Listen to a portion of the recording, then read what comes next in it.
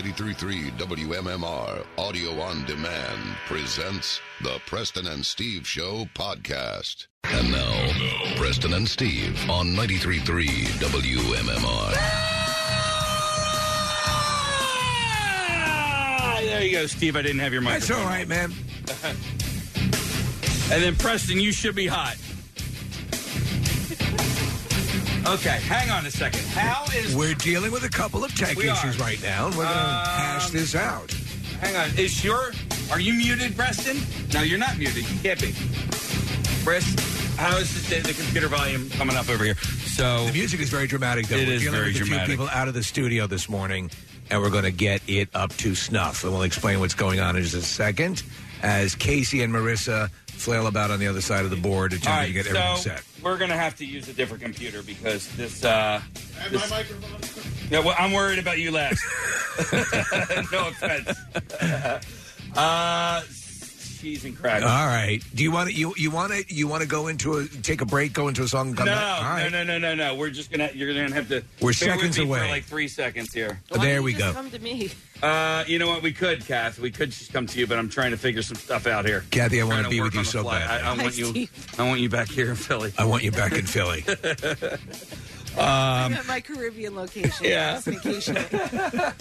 All right. So Are we looking good? We're good. I knew we'd get it. Hey. I can hear Preston now. I can hear him now. Hi, Press. Oh, good morning, everyone. I'll explain this insanity in just a moment. I just have a question. Am I live on the radio right You now? are. Yes. All right, let's take a look at the weather forecast and see how we're doing today. For today, tiny bit warmer. The meeting has ended by host. I can't even anymore. Let's just have Kathy. And if you want, just let me. I just want to throw one thing in there. Sure. Okay. I can barely hear Preston. Okay. Well, that was intended. We want to sound very uncomfortable. Recording in progress. Okay, and we're recording just so you know. All right, we good? Yeah, you know what, Kathy? Why don't you give us your traffic report, and we're going to try and get Preston back on in a second. Okay, so we have a closure in Drexel Hill. This is Vermont Road, both directions, between School Lane and Fern Boulevard. It's closed because of that down aircraft from yesterday at Bloomfield Avenue. It's right in front of the United Methodist Church, so that closure remains in effect. Schuylkill Expressway 95, the Blue Route, they're all moving along okay this morning. Same in New Jersey, 295, 42, and 55 are clear. Bridges checking out just fine, and mass transit is on time as well. This traffic report brought to you by Acme. Let Acme be your one-stop shop for everything winter. Stock up on soups, hot beverages, and favorite meals, and don't forget the Firewood Acme fresh foods, local flavors. And that's your traffic on 93.3 WMMR. And now, Preston and Steve's news update with Kathy Romano. 93.3 WMMR. It's everything that rocks. I guess I'm on the radio. I'm not hearing anything from you, Casey. I see your thumb up in the air, but I hear absolutely nothing. Well, I wasn't talking. That's why I'm talking now. Nothing but I see your mouth moving. Nothing What? at all. Oh my We gosh. ended our meeting, and maybe you're on mute. I don't know. But, I'm not on mute. This is what Well, I'll tell you what. modern day world, folks, when we try to get together on Zoom. I'm not muted. I don't see any reason as to why I wouldn't be hearing you, Casey. No, there's no reason why you shouldn't be hearing me. Everything. So, I just plugged the microphone in, and hopefully that was. that just doesn't work. Hang on a second. Input volume. All right. Well, this is the shakedown. This is getting everything taken care of. All right. So I can't hear anything. Am I doing the weather? Give me a thumbs up or not. Yeah, Or give a weather. What are we doing? Weather. Weather? Yes. All right. Well, today, high of about 40 degrees, and we have partly cloudy skies. Same thing pretty much tomorrow. 34 on Friday. We really drop off. Cool. Hit some serious low and high temperatures on seriously low high temperatures. Saturday, we're only going to get up to about 20 degrees, and then Sunday up to about 27. That is it. We taking a look at traffic now? No, we're going to do news. Let's see. All right. Kathy Romano with the news. Let's do it. Okay. All right. So in the news this morning, an infant and 3 crew members were injured Tuesday afternoon when a medical helicopter crashed near the Drexel Hill United Methodist Church in Delaware County. The crash happened at the 600 block of Vermont Road near Bloomfield Avenue just before 1 p.m. yesterday. The helicopter was traveling from Wellspan Chambersburg Hospital in Chambersburg, Pennsylvania to Children's Hospital of Philadelphia when the incident occurred. The 3 crew members were rushed to Lankenau Medical Center, and the 2-month-old infant patient was taken to CHOP. Officials said miraculous miraculously, no one suffered life-threatening injuries. Witnesses say the helicopter didn't hit any wires or homes that were just a few feet away. Everyone is praising the pilot, who was in a very tough spot. There were a lot of homes on a busy road, schools, and businesses surrounding the scene of the crash. A statement from WellSpan Chambersburg Hospital said the LifeNet medical helicopter was based out of Hagerstown, Maryland. That flight subsequently crashed on the way to Philadelphia. Our hearts go out to the family and crew on board, and we are grateful that early reports indicate the patient and crew survived and that the patient was transported onto the planned hospital by ground transport. A fire official said the helicopter had about an hour's worth of fuel left in at the time of the crash, and crews took steps to keep the fuel from leaking and contaminating the groundwater. The FAA said that the aircraft was a Eurocopter EC-135 medical helicopter and that the agency was investigating, along with the National Transportation Safety Board. A cause of this crash remains under investigation. Later this week, Springfield Hospital's emergency department will be temporarily shutting down due to COVID-19 related staffing shortages. On Tuesday, Crozier Health, the health system that runs the hospital, announced a consolidation of services in the hopes of navigating one of the worst nursing shortages in decades due to staffing issues that have challenged the healthcare industry across the country and the paramount need for patient safety. Crozier Health will temporarily suspend services at the Springfield Hospital Emergency Department and ancillary services beginning Friday, January 14th, 2022, Crozier Health's release said. Combined with the struggles brought on by COVID-19, officials are now reallocating resources and staff to other locations within their system. Among the services impacted, the emergency department, pathology, lab, and medical imaging. But all outpatient services located next door at the Healthplex Pavilion office will stay open. Township leaders say they are working diligently to ensure the suspension of services remains temporary. In the meantime, residents will more than likely be directed to Lankenau Medical Center and Riddle Hospital. Crozier Health hopes to resume all services as soon as it is safely possible. New Jersey Governor Phil Murphy reinstated a public health emergency Tuesday, effective immediately, in order to ensure that the state is able to respond to the continued threat of COVID-19 and the rapidly spreading Omicron variant. Murphy's emergency COVID powers were set to expire, but the order allows him to continue initiatives like mask mandates in schools, which he said would continue for the foreseeable future. Earlier, he said his administration was having a constructive deliberations with state legislators to continue his powers past Tuesday. It's pretty clear all of us think this is not a time to lay down our weapons, he said on MSNBC. This thing is raging, but I'm highly confident we have the things in place that we will need to have in place to continue to fight this thing. The public health emergency will allow the state to continue vaccine distribution, vaccine or testing requirements in certain settings, the collection of COVID-19 data, implementation of any applicable recommendations of the CDC to prevent or limit the transmission of COVID-19, staffing and resource allocation, and other components of the state's COVID-19 response. The Public Health Emergency Declaration also empowers all state agencies to take all appropriate steps to continue to address the public health hazard resulting from new variants of COVID-19. Under the Emergency Health Powers Act, the public health emergency will expire after 30 days unless renewed. In sports this morning. Oh, I gotta hit that button.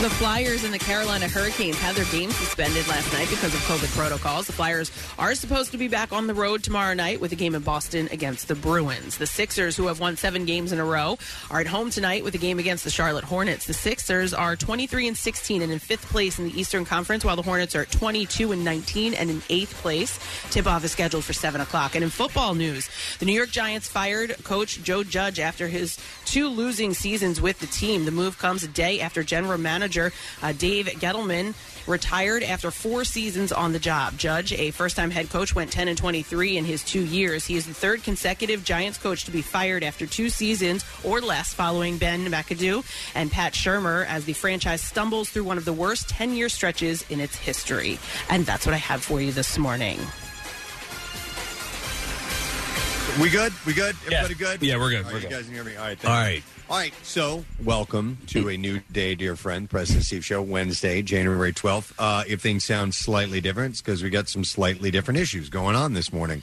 I am at home via Zoom. Kathy is at home via what we call this unit brick. It's a broadcast unit. I don't have one of those yet. I'm working on getting one of those. Why is this all happening? We got a touch of the Rona in my household.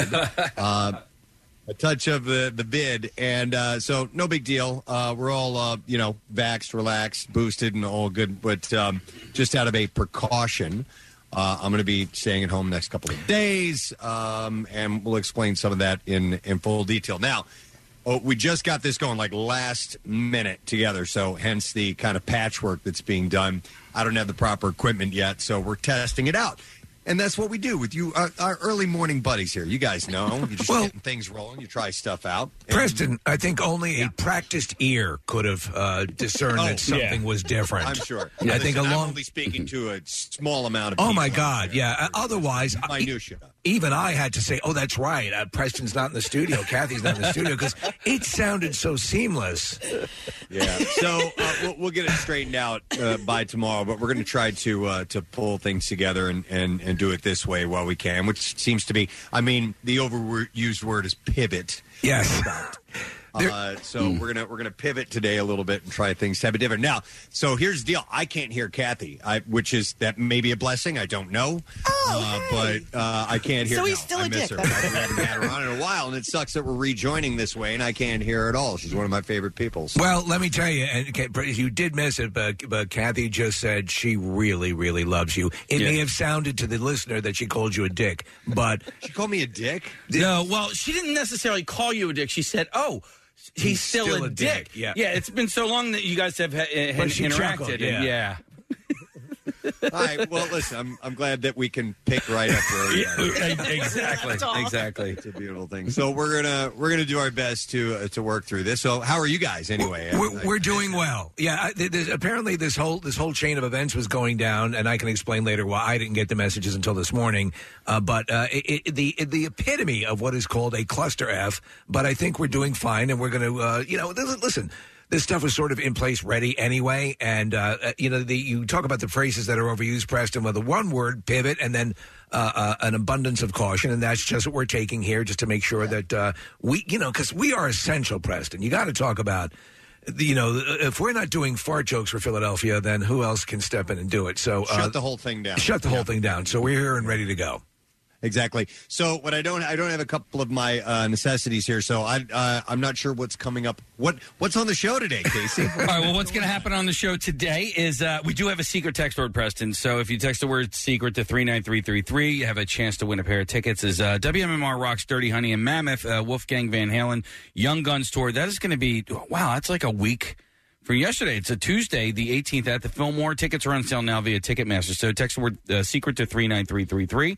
Also, what's going on today is Chris Long, formerly of your Super Bowl champion Philadelphia Eagles, is going to join us via Zoom in the 9 o'clock hour. So that is happening. And then, fun, frivolity, and all that other fun stuff is happening as well. All right. Question. So we're doing this via Zoom. Yeah. Are our YouTube viewers going to be taking a peek into my bedroom this morning? Will I be on that? Do we have any idea yet? Yeah. Hopefully at a certain point that's going to happen. We're going to get the video stuff up and running soon. Because I've actually lit the room. I know. That's awesome. I can tell. Really? To have and Steve, you can see the my Saturn V rocket that you gave me for my 50th birthday. Oh man. I have that highlighted, so we'll get that up and running. I see Nick Murphy is on the job. Yeah, it looks good. I think we're going to give it a shot, and we'll pivot, and we'll make it work. Because of an abundance of caution. Yeah. All right, we're good to go. All right, so I guess business as usual. We'll get a stupid question ready to go. I do have some entertainment stories set aside. And we'll take a break, right, Case? Give me a thumbs up if we're good like that. Yeah? Okay, so we'll take a break, and we will come back in just a moment for the new and improved Preston and Steve show. Stream WMMR anywhere you have an internet connection. Listen on our mobile app or go to WMMR.com. It's kind of self-explanatory after that. HD. It ain't just for your TV anymore. Use your HD radio to hear the best sounding MMR there is. Plus, enjoy MMR HD 2, the MM Archives channel. Everything that rocks never sounded so good. Now back with more of the Preston and Steve Show podcast. Preston and Steve Show on this very odd Wednesday morning. Things might sound a tad bit different than you're used to hearing. If you're just tuning in right now, we'll get to the details on why that is. 6:33. I do not know if we're doing traffic or not. Kathy Romano, are you available to give us a look at traffic? I think, if you can hear me. Yeah. I can hear you. Fire away. What's going on? You can hear me. Okay, good. All right. So we have a closure in Drexel Hill. It's on Vermont Road, both directions, between School Lane and Fern Boulevard. And this is where that helicopter went down yesterday in front of United Methodist Church. So they've got a lot of closures there in place. 95 southbound slowing from Cottman through to Bridge in Horsham Township. Norristown Road between 463 and Herman Road. We've got an accident. And then in New Jersey, volume building on 55 northbound. It's jammed north of Deptford to the 42 freeway. This traffic report brought to you by Ashley Home Store. The store's mattress marathon sale is going on now. Get special financing for 60 months on select Tempur-Pedic and Beauty Rest Black mattresses starting at $30 per month. Ashley Home Store. This is home. See store for details. And that's your traffic on 93.3 WMMR. All right, thank you, Kathy. So if you're just tuning in, why does everything sound a little bit different today? Well, the Rona is running rampant. No, we've had, actually, Kathy's been out for over a week now, and here we reveal. Kath, do you want to mention anything about that since we're opening all this up? Sure. And just real quick, I just want to mention, I don't think I can hear anybody else but you, Preston. I mean, we'll see what happens, but I just wanted to throw that out there. No, Kath, you should be able to hear me. You should be able to hear Steve. Can you hear us? us? Nick? Okay, I can. Yes. All right, good. Super duper loud. I can hear you. Good.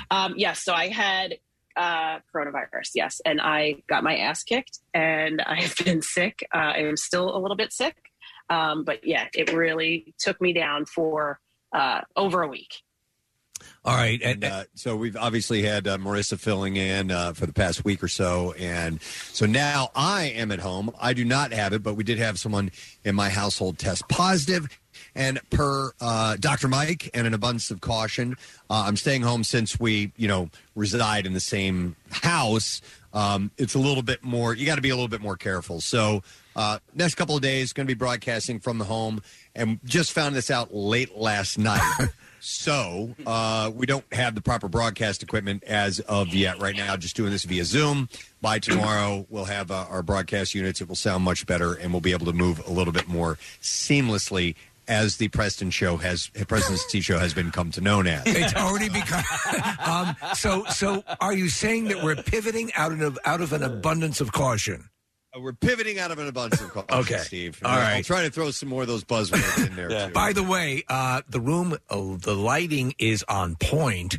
Oh, and thank you, sir. I love the rocket. It came together nicely. I gave Preston a Saturn V rocket. When was that for? Do you remember? Was it your? That was my 50th birthday. Right, yeah, right. It's badass Japanese Saturn V rocket, and all the instructions were in Japanese, so I didn't put it together for like 3 years. I eventually figured it out and puzzled it together, and it's just played nice in my room. So if you watch us on our YouTube channel, you'll get a peek into my actual bedroom this morning. Nice. And I figured that would happen, so I decided to light it for the occasion. Let me ask you, will we get a peek at the bed at which you were caught pleasuring yourself by your wife? Right behind me. Oh, there you go. Right behind me. Honestly, I feel like I'm taking a universal tour of the back lot. It's awesome. That's my bed. And Kathy will be happy to know that even though that the bed looks made, all the sheets and the under blanket are all wrinkly and not completely creased and folded underneath there. I know it would drive her absolutely insane. I just kind of slapped it together this morning. I think it looks good. It's very well done, and I'm giving you a 10 out of 10 on this.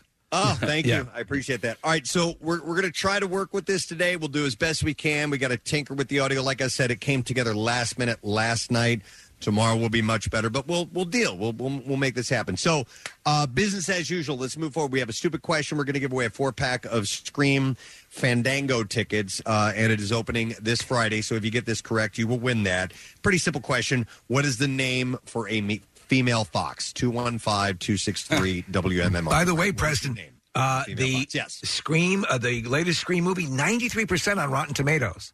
No kidding. 93%. I was reading a couple of reviews this morning that were less than flattering, so that's good to hear. Yeah. And two things. I actually found out what the name of a female fox was last week because I had one in my backyard doing her mating call. Because she was getting boned. To go with this question because of that. Oh, yes. No kidding. Yeah. Nice. And then I also saw a funny meme that we'll have to post a little bit later on. It said one picture was like, this is what a fox looks like on the Discovery Channel. And then this is what a fox looks like in Delco. It's a great meme, and we'll have to share that a little bit later on. I need to know that. All right, I'll go through some birthdays while we're waiting for the answer. We have a few to mention. It's Jeff Bezos' birthday today. Yes, I read a biography. Jeffrey Bezos. And how was it? By the way, Preston, when he plays an effect like that, can you hear it? No. Okay. I won't be able to hear it. All right. So there we go. It was very interesting. He is a complicated guy. He's reviled by a lot of people, and yet he's done some amazing stuff. I mean, he is a guy who is a massive taskmaster, but he has what Steve Jobs had is the idea to say, okay, you know, we're not going to, you say we have the ability to do this, we're not going to do this, but let's do this. And his mind works in that way. So obviously it's paid off. You remember for the first number of years at Amazon, it was a losing proposition. It was losing money hand over fist. Yep. So here he is. A little bit. He's 58 years old today. Mel C of the Spice Girls, Melanie Chisholm, who is most recently on Dancing with the Stars. What do you think they referred to her in school as, Preston? Melanie Chisholm. It kind of writes itself, doesn't it? It sure does, yeah. So she turns 48. Kirstie Alley is turning 71 years old today. Cheers, obviously, she had great success with that, and the Look Who's Talking movies, and like I said, she's 71 today. From the world of music, Zach De La Rocha, lead singer of Rage Against the Machine, is 52. They're supposed to get back together and do a small tour sometime this year. It was supposed to happen already, but obviously, the pandemic put an end to that. Is he the one who ascended the setup at the MTV Movie Awards? Remember that? Or Music Awards? That was the bass player who I believe his name is Tim Comerford. And right. He climbed up the top of that centerpiece and started hanging out, and they couldn't figure out what the hell was going on with that. But no, that wasn't Zach. All right. Zach is 52 today. It's Heather Mills' birthday today. Had her leg blown off by a landmine. Do you want to explain that story? She was on Dancing with the Stars, and you just naturally assume because she works globally to get landmines removed from war-torn areas, and you just thought that's what happened. Yeah, she has a limb. She has a prosthetic, and I thought the reason she was so against landmines was because she had her leg blown off by one. And I was wrong. Did you imagine that she would go to those areas and see if there are landmines in the field by just dancing around? Yeah. I thought maybe she was a hero and did that. It's bizarre. I actually have a landmine story coming up on the Bizarre File later on today, and it's Heather Mills' birthday, so she's 54. It's also Rob Zombie's birthday today.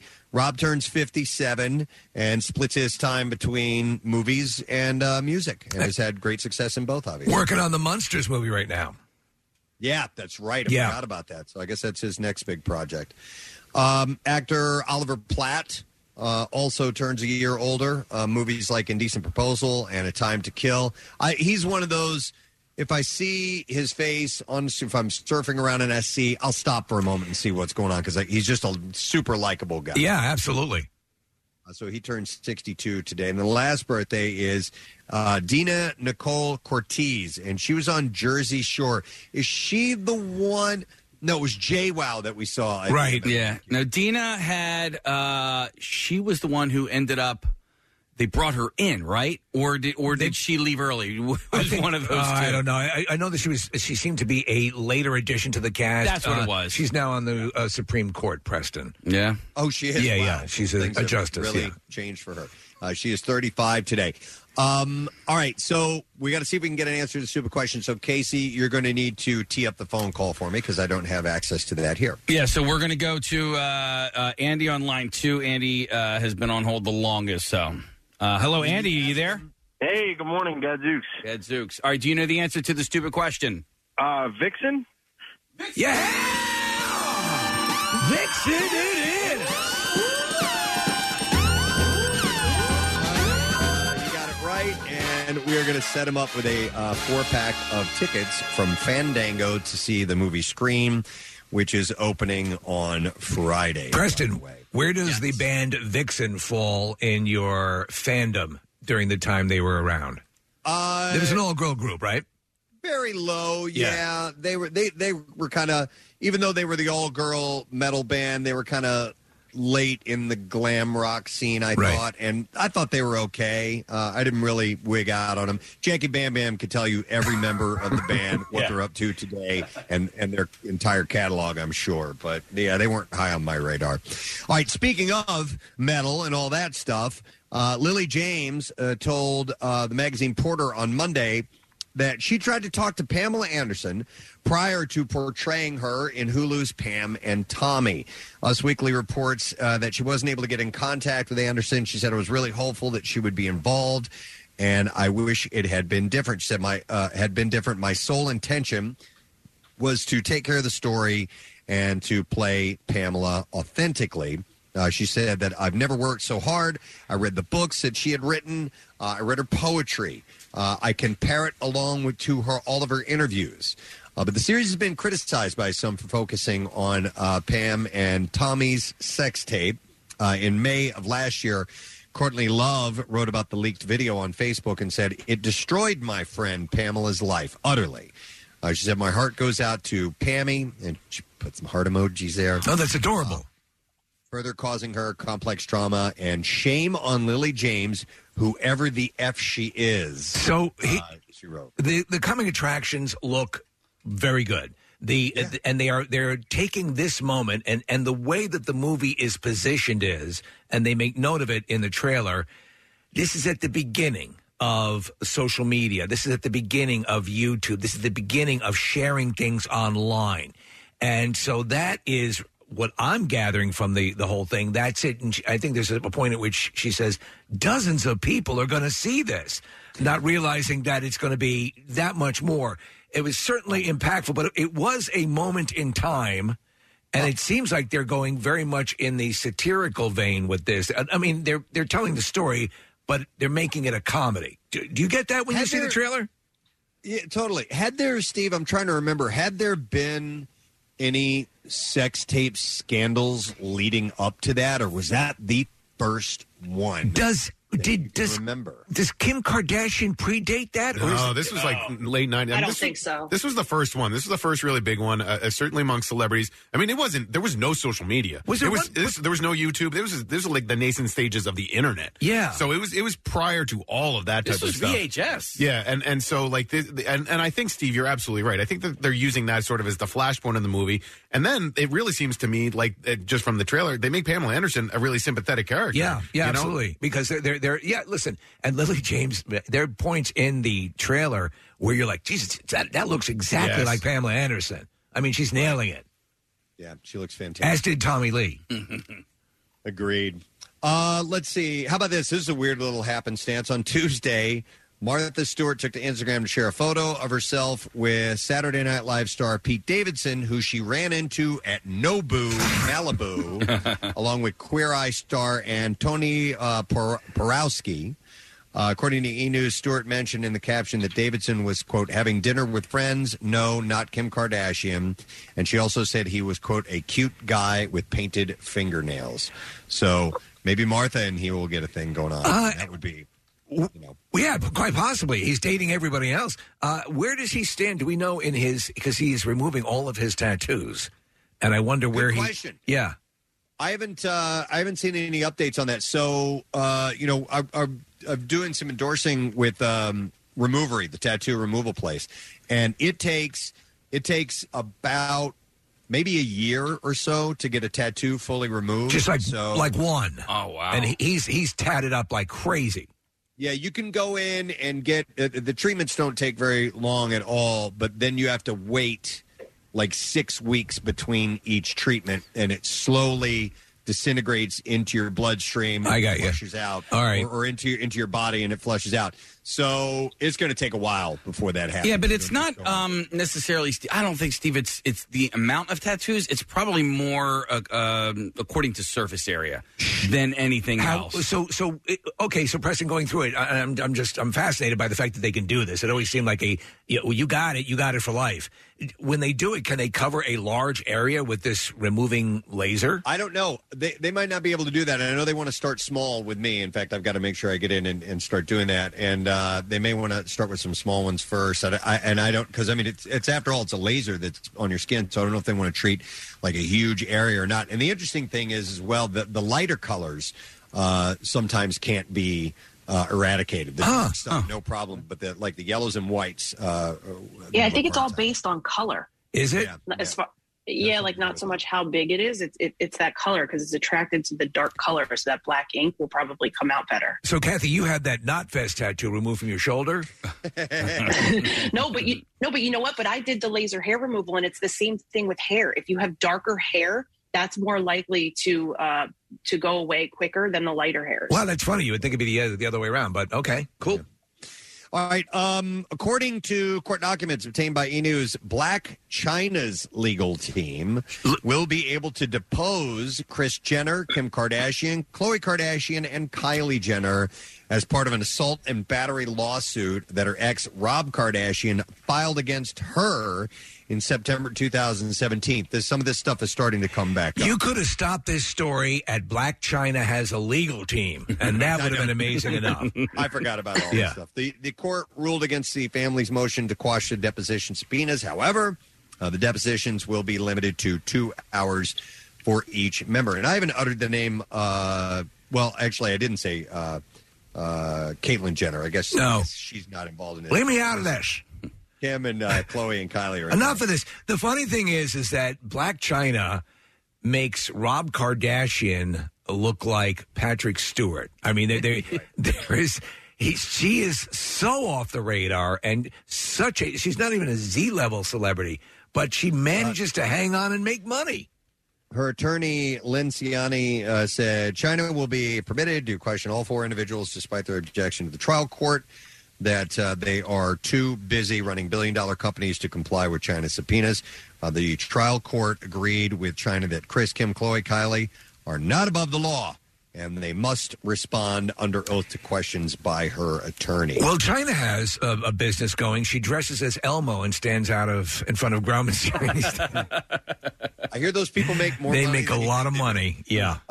Rob's legal battle with China continues to be a family affair as of February 2022.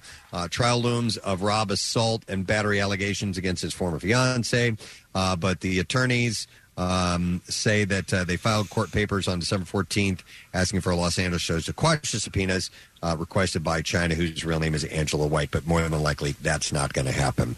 In a recent interview with the New Yorker, search party star Aaliyah Shawkat, and I had to look her up, and I did know her. She was on Parks and Rec. She was in the movie Whip It. She's been in a few things. Freckles, really cute. Yes, yeah. She opened up about the moment in 2020 when she was rumored to be dating Brad Pitt.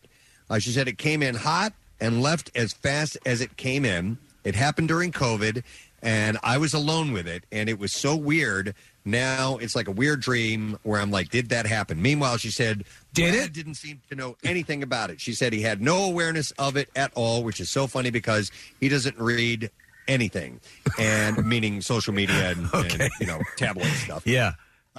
She said, I was like, everyone thinks for dating, and there's this whole thing, and I'm being followed. And he was like, yeah, I'm sorry, it happens. If you hang out with me, that's what happened. She said he had no awareness of it at all. And she shared a funny story about her grandmother finding out. She said, the other day I was at my grandmother's house, my father's mother. She's been in this country for over 30 years and still barely speaks English, an Iraqi Muslim woman. She's sitting there watching her Turkish soap opera, and next to her is this old gossip magazine with Brad's face and my face in a small circle, and it says, Brad's New Girl. And then on the inside, it's an old Instagram photo of me and my friends at dinner, and it was like all about Aliyah. And this whole made-up story about how we were healing each other by spending time together. I looked at my grandmother like, why do you have this? And she said, it's you and this movie star, and it's your face, and I was embarrassed by it. I told her, or she was embarrassed. Oh, okay. So the grandma kept it, and she's embarrassed by it? He said, I told her that she had to throw it away, and she laughed. Isn't that That's a heck of a... Listen, go ahead, Casey. I don't know who this chick is. You do know her. You would know her if you see a picture. I'm looking, and I'm like, I don't know who she is. And Did you ever watch Arrested Development? A little bit. She was maybe on Arrested Development, so she was on every season of that. She's really adorable. Yeah, I just, I'm a little bit upset that Preston knows who somebody is and I don't. She was the Michael Cera had a crush on her, correct? Yeah, and they were relatives. They were cousins, and then they found out that they weren't cousins, and so it was sort of a Sam and Diane of will they, won't they, the entire series. But yeah, she's great. There was a point in Arrested Development where she ended up playing her own grandmother in order to get a place to live, and so she like put in these fake teeth and dentures. She's a talented actress. Yeah. All right, let me see what else here. By the way, I'm digging deep for entertainment news today. That's okay. If you run short, take us on a tour of the bedroom again. I could do that. Yeah. Yes. I'm broadcasting from home, and so is Kathy. If you're just tuning in, we'll explain that again in a little bit. Kathy, are we going to get a tour of your bedroom as well, or no? She might have stepped away. All right, Preston, people are asking on the YouTube stream and on the text board if you are in fact wearing pants. If I'm wearing pants? Yes. We'll save that for later. Keep them guessing. So, according to CBS News, former American Idol star Clay Aiken is running as a Democrat for North Carolina's 6th congressional district. This is the second time he's doing this, right? Correct, yeah. He announced the news on Monday saying, these days my life looks a lot like yours, more like yours than Justin Bieber's. But one thing that has never changed for me is how much I love my home state. North Carolina is a place where I first discovered that I had a voice, and it was a voice that could be used for more than singing. Yes, he ran for a congressional seat in North Carolina in 2014, but he was defeated by Republican Renee Elmers. So he is going to take a shot at it again. Steve, I know this is going to come to a shock to you, but Netflix's bet to see whether TikTokers can become reality TV stars is already looking rocky after two of the influencer stars of Hype House publicly criticized producers of the series. So Larry Merritt, who goes by Larry online and has over 25 million TikTok followers, told fans on Friday that the day that the series premiered, the producers made up a false narrative that he had attended a party after having tested positive for COVID-19. Merritt addressed the show while streaming on Twitch, saying watching it made him want to cry. He said, I do not claim any energy from the Hype House show. I did not go to any parties with COVID. So he's not claiming any energy. He doesn't claim any energy from it like a pro does. Yeah. So the show details the drama of its casts online and personal lives by following the remaining members of the once buzzy TikTok creator collective Hype House, a group of 9 influencers living in a $5 million Los Angeles mansion focused solely on creating content and building their social media careers. Such houses have become mainstays of the online creator community, which has grown rapidly in recent years and often thrives on arguments or rivalries among creators. So another star named Chase Hudson. So this is where it gets a little shocking. All right, I'm already pre-shocked. Yeah. Said Saturday on a live stream that even though he had a producer credit on the show, he had no idea that he would be portrayed as a villain. Netflix isn't the first to be accused of manipulating reality for a reality show. Many popular reality TV shows have been known for creating sound bites and creating villains by editing audio in a practice known as frankenbiting. What? What? Reality shows do this? Of course they do this. But it is unfamiliar territory for influencers who have long held power over editing their own videos. Yeah. They've never had anybody else go, and they film all this stuff, and then they send it off to the editors, chop it up, and go, here it is. And so they've never had that happen before. So it's weird to them. So stop and think about, is there a case of someone who is an influencer or someone who is of this group, whether it be YouTube or TikTok or whatever, who has been able to carry over onto what is a Hulu show or a major platform show and have any level of success? I mean, JoJo Siwa is probably... To some level, some level, yeah. It's all to some level. But you guys, didn't you do an event, what was it, at the TLA or the Troc at the one time for social media stars, quote-unquote stars? Was that... Am I misremembering? YouTubers, yeah. And they had a live event, and it's just, it doesn't... Those types of things do not at all translate to live events. Because they don't know how to act in front of an audience. Yeah. And what might be amusing in a 2-minute TikTok video or even a longer form YouTube video, when an audience is paying top dollar to come in and watch you do something, it's just not the same. So there's those hot sisters, I think, that are dancers or something. Yes, like that. yeah. They have a show on Hulu. I wonder how that show is doing. It's what the hell is the? They started as influencers, right? Yeah, the one sister did, and then the second sister became an influencer. I mean, they've got something like 15, 16 million followers. It's crazy. But it's interesting because, I don't know. I don't really want to get so involved that I need to take sides. But at the same time, I don't. You have been giving everybody else a false narrative as to who you really are. You can edit these things and make you look like you're right. This angel or this wonderful person. Maybe these editors or these producers are going, oh no, you're a piece of trash, and you're you're portraying yourself. Who knows? When you lose control over your image, that's what they're reacting to. But it is kind of funny that someone else wants to do it now. Yeah. Yep. I guess maybe Bo Burnham. I'm sorry. I thought this was pretty interesting, and this does involve Bo Burnham. Believe it or not. Oh, wow. Okay. So.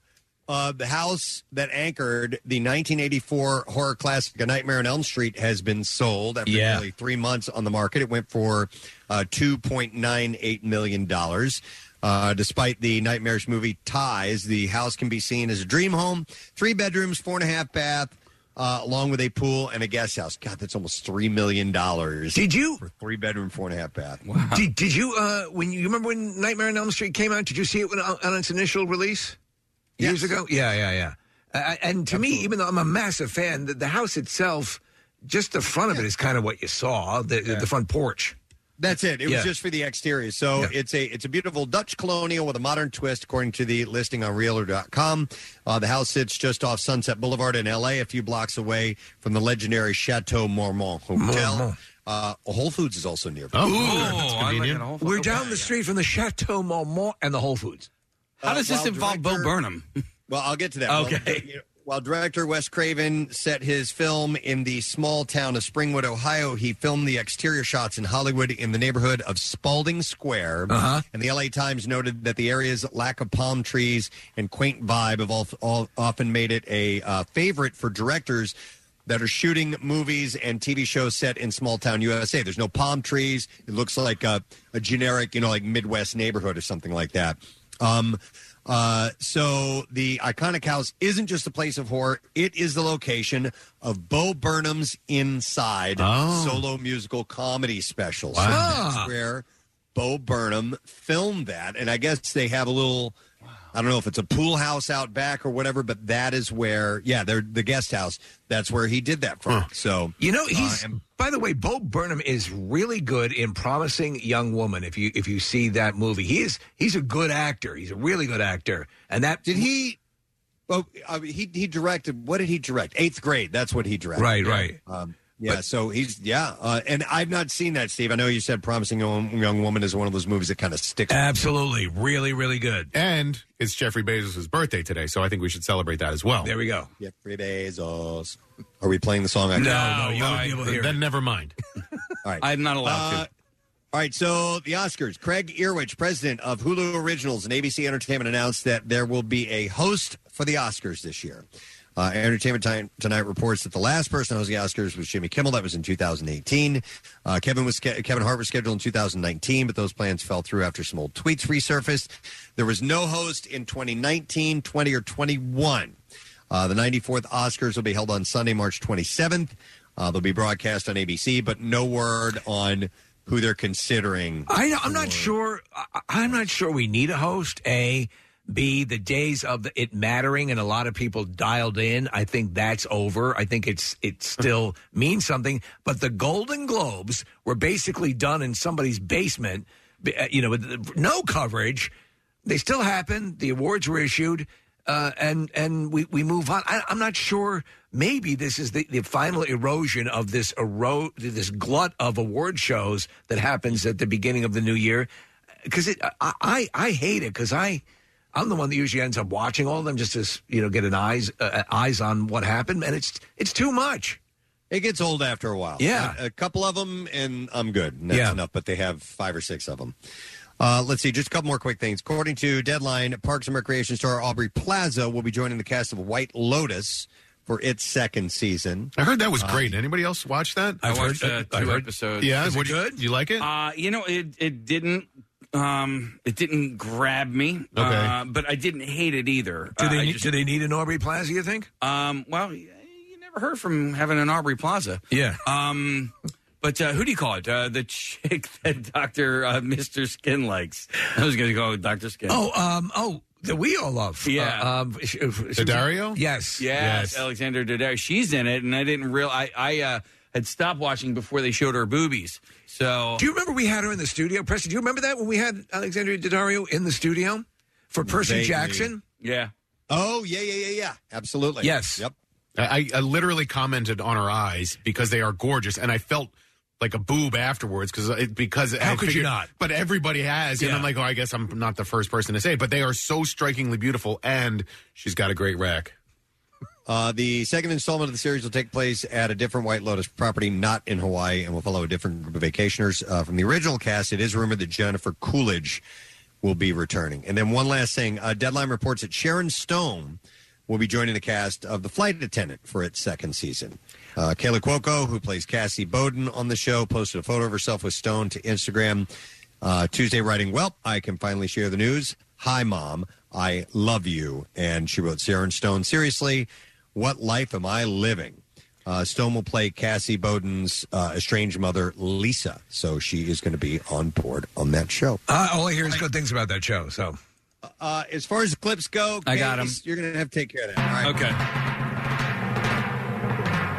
A man mourning the death of his wife and a woman hiding a terrible secret are forced to work it all out in A Wolf Like Me. And here, Isla Fisher talks about what drew her to the role. Without giving any spoilers away, it was a great kind of metaphor for the baggage that we bring into a relationship and how it's really like sort of jumping off a cliff, falling in love. You literally sort of pass on your happiness and hopes onto this other individual and their vision of how, they perceive you. I want to see you naked. All 6 episodes of A Wolf Like Me will start streaming on Peacock tomorrow. you forget she has that accent. You know? Yeah. Yeah, because has she used that in a movie? I don't think so. I've never heard her speak with her actual accent. No, I have never. No. Yeah. And what accent? Where is she? Where's she from? I guess is she Australian? Okay. I think so. Yeah. All right. Next clip. Set after the events of The Suicide Squad, HBO's Peacemaker continues the story of the peace-loving soldier. And in this clip, Chukwudi Awuji plays Clemson Mern, he shares... I can't believe I actually said the guy's name right. Chukwudi Awuji plays Clemson Mern, shares who he thought should have gotten his part, and this is the clip. I got an email from my wonderful agents saying, look at these sides for this project with James Gunn and all that. And I looked at the sides. It was just 3 pages. And I looked at it. I was like, well, I saw the breakdown for the character. I was like, I'm never going to get this. Why don't they just go hire Lance Henrik or someone? That's who should be playing this, and stuff. But then I read the material and it was so hilarious. Shut the f*** up! The first 3 episodes of The Peacemaker will be coming to HBO Max tomorrow. There was a time in Hollywood where they would forcibly make you change your name to something, and I think it's good that people can have their actual. Schwarzenegger was such an anomaly that he said, no, I want to keep the name. Everyone all over the place told him to change his name. Yeah. But, yeah. Was that character's name? Did you say Clemson Mern? Clemson Mern. Okay. And the actor's name is Chukwudi Awuji. Okay. Yeah. That sounds... Kajudi, I can't say it. Kajudi Garland. That sounds better than Clemson Mern. I don't know what that is. All right. That is it in the entertainment report. So things sound a little bit different today. We have changed things up a little bit because of obviously some little illness going around these days. And so my family, we have a case of it here in the house. So out of caution, I'm staying here. Everybody but one of my family members tested negative, but Dr. Mike says since we live together, best to hang out for 5 days, do another test, see if everything's clear while we're quarantining, while we have our member quarantining in the house. And so we're following doctor's orders. And Kathy has been out. She's had coronavirus for the past week or so, is on the mend, feeling better. It's a wonderful thing. Can you hear me at all, Kath? I don't know if you're there. I can hear you. I don't know if you guys can hear me or what microphone I'm using at this point. We can hear you. I can hear you. So So today's a little bit of an anomaly. I found out late last night that it wouldn't be coming in. Fortunately, had a couple pieces of equipment here at the house that were able to allow me to at least kind of rig this, and we can do somewhat of a broadcast today. Tomorrow we'll have more permanent setup at our homes to make it sound a little bit better. So we're dealing with that, but it is all good. It's all good, and I'll explain at some point, Preston, why I lost this whole train of texts that you guys were engaged in last night. Yeah. And what I When it found rains, out it about pours. cooking oil. Yes. I want to find out about that, too. I only heard the Cliff's Notes. So. Okay. So we'll take a break. We'll come back in a second. We got guests and stuff going on today. We'll see how that goes. But nonetheless, it is a Wednesday morning that we share together. Secret text word, tell you about that in a moment. Back in a second on 93.3 WFM. It may be cold outside, but MMR is cranking up the everything that rocks thermostat with a concert warm-up weekend, doing double shots from MM artists rolling into your face off, including MMR show with Evanescence, Hailstorm, and MMRBQ artist Lilith Czar at BB&T Pavilion this Sunday. Dirty Honey and Mammoth Wolfgang Van Halen Tuesday night at the Fillmore. And Ghost with Volbeat early February. So this weekend, get fired up for a year of great live shows with 93.3 WMMR. Today is Wednesday morning.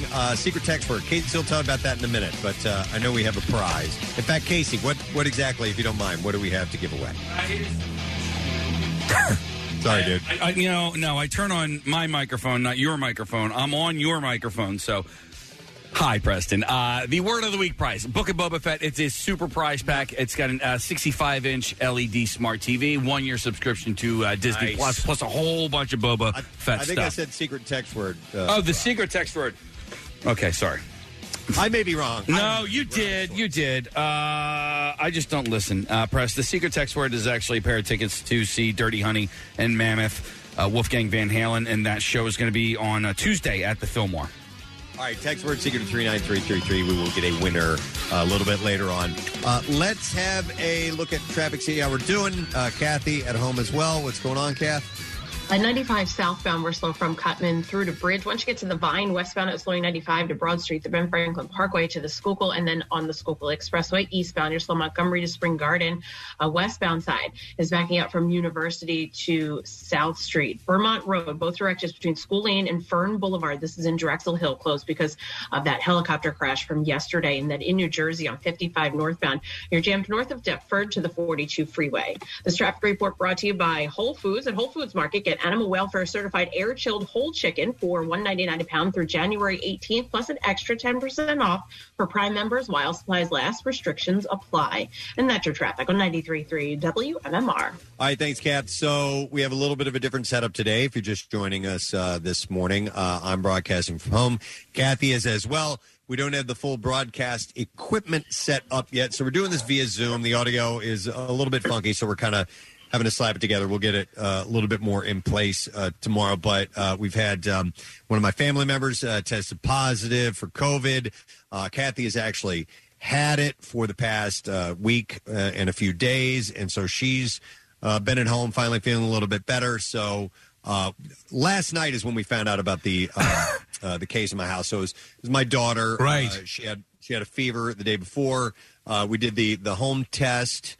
And we did two separate tests. We bought a few home tests for just such an occasion, and she came back positive. So the rest of the family tested. We all came up as negative, and I contacted Dr. Mike just to bring him into the loop because he's the greatest human in the world. And he had said, he said, here's the deal. We've been in an environment where I could come to work and wear a really good mask, like an N95 mask, simply because I'm in close proximity to a family member who has COVID. We could have worked that out, but we do a radio show, and I can't do the program with the mask on and be in the same room with you guys out of caution. So therefore, I'm staying at home to do it just in case, because you never know. I could have a positive case and it's not manifested yet. So He said out of caution, wait 5 days because we have my daughter we've quarantined in a portion of the house, and we're going to keep contact away from her. And so in 5 days, I'll test again, and everything should be all right, and should be back in the studio. But that's the thing. I could have come to work. Yeah, I haven't tested positive, but since I have to take a mask off and be in the same room with you guys, it's just out of caution that we stay home. At the beginning of all this, Mike had given me one of those N95s. After about a half hour wearing it, I wanted Ebola. It's one of those things, and it would be impossible. You can't speak through that. It's just one of those deals. Yeah, that's funny. I actually work out in one every single day. Yeah, and God bless. Yeah, I know. Yeah, I'm sure that's got to be good. But the ultimately though, I saw these texts, and as of 4 or 5 into that chain of messages back and forth, you were like, yeah, if you guys are cool, you come in. And then obviously Mike said, best to, as they say, err on the side of caution. So that's why we're doing this. And we were very excited because today is the day that Kathy was rejoining the show from Your Bout, Kathy. And then, by the way, this scenario is going on everywhere. Yep. Everywhere. Yeah. Sure. But Kath got it pretty bad, Kathy. What was your experience like? Yeah, so I pretty much had, if you look at the symptoms of COVID, I had every single symptom except I never had a fever. That was the only thing I didn't get. And mine turned into pneumonia, so I dealt with that. So I got hit. Yeah, I got hit hard, and I keep telling people I got my ass kicked by COVID because I really did. And I'm still, still not 100%. I don't know when I will be. I feel like it's lingering. Like there's some symptoms that are just lingering and sitting there. And, I can see now, obviously having experienced it, how it beats down the immune system and, people who, maybe aren't, healthy or have some underlying conditions, how it can really beat down the immune system. Well, the weird thing is, and because obviously, and we don't do a lot of COVID talk because everyone knows what's going on and everyone knows, what the story is. We're not going to illuminate you much more on what you already know, probably. But in this case, when you were describing it and how it whomped you, we were hearing about Omicron, but the Delta variant, which was a little bit more potent, is still out there, and it sounded to me like that maybe is what you had. Did you have any? Is there even any way to determine, or did Mike? I don't want to, violate. Yeah, I have. No, I don't care. I have no idea, Steve. But it's funny that when you said that on the call the other night, we had just been talking about that because it seems like it was more intense. But who knows? No, I don't know if there's a way to tell. But we didn't figure that out. But it seems. Whatever it is, it hit me. All right. Well, you sound good. The weird thing is that your sense of humor throughout the whole thing was evident in your text and the communication. And I'm like, well, she seems good, but there are points when you have, depending on whatever illness. And by the way, the flu is out there and everything. Whenever you have something like this and it just runs you down, anyone with any kind of workaholic nature runs the risk of diving back in too early and exacerbating the situation. So, dude, at Camp Out for Hunger, I was so sick. I remember. Oh, yeah. And Dr. Mike, he tested me. I didn't have COVID, and by the time I got to him, he had put me on antibiotics, so we couldn't test for anything else. And so I don't know exactly what I had. I had some form of flu, but it knocked me on my ass. I remember that. Yeah, Preston, during that big fireworks display at the camp out, the whole thing. You were back in the hotel room. You couldn't. You slept through it. In between some of the breaks, I laid on the floor. Man, yeah. I was so beat. So it can take its toll. No matter what version you get of it. And Press, what you're going through right now in your household, everybody's sort of hunkering down. That's what we had to do in my household around Christmas time. My daughter had tested positive for COVID. Listen, my mom lives with me. We want to take every precaution possible to keep everybody, especially my mother, safe. But what we found, and what I found personally, is that I found the wonderful world of Instacart and DoorDash, and I also discovered how you can make cool things at home. I've and even last night made homemade pizza dough. I'm getting better at it, and so I'm just trying to find the brighter side, the silver lining of COVID. Are you guys encouraged by that? Are you guys going to do some cooking? Yeah.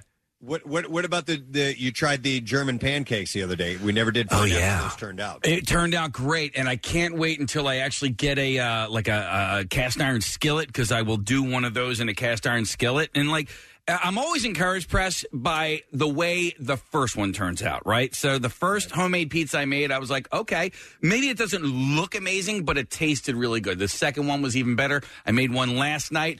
It was like, oh my gosh, I'm actually getting good at this. So with the German pancake, that one, it didn't look amazing, but man, did it taste good. Maybe, we don't know this, but since Kathy's been home all this time, she has rethought her career path in the culinary arts. Kathy? No. But I will say the whole loss of taste, I mean, I got that. It's bizarre, man, to I'm basically eating based on memory. So as you're eating, what's the status of that now? Is it partially back, or what's the story? So last night, Steve, was the first time I had a soft pretzel with a little bit of yellow mustard, and I felt like I could slightly taste the yellow mustard. So that's like the first hint of it.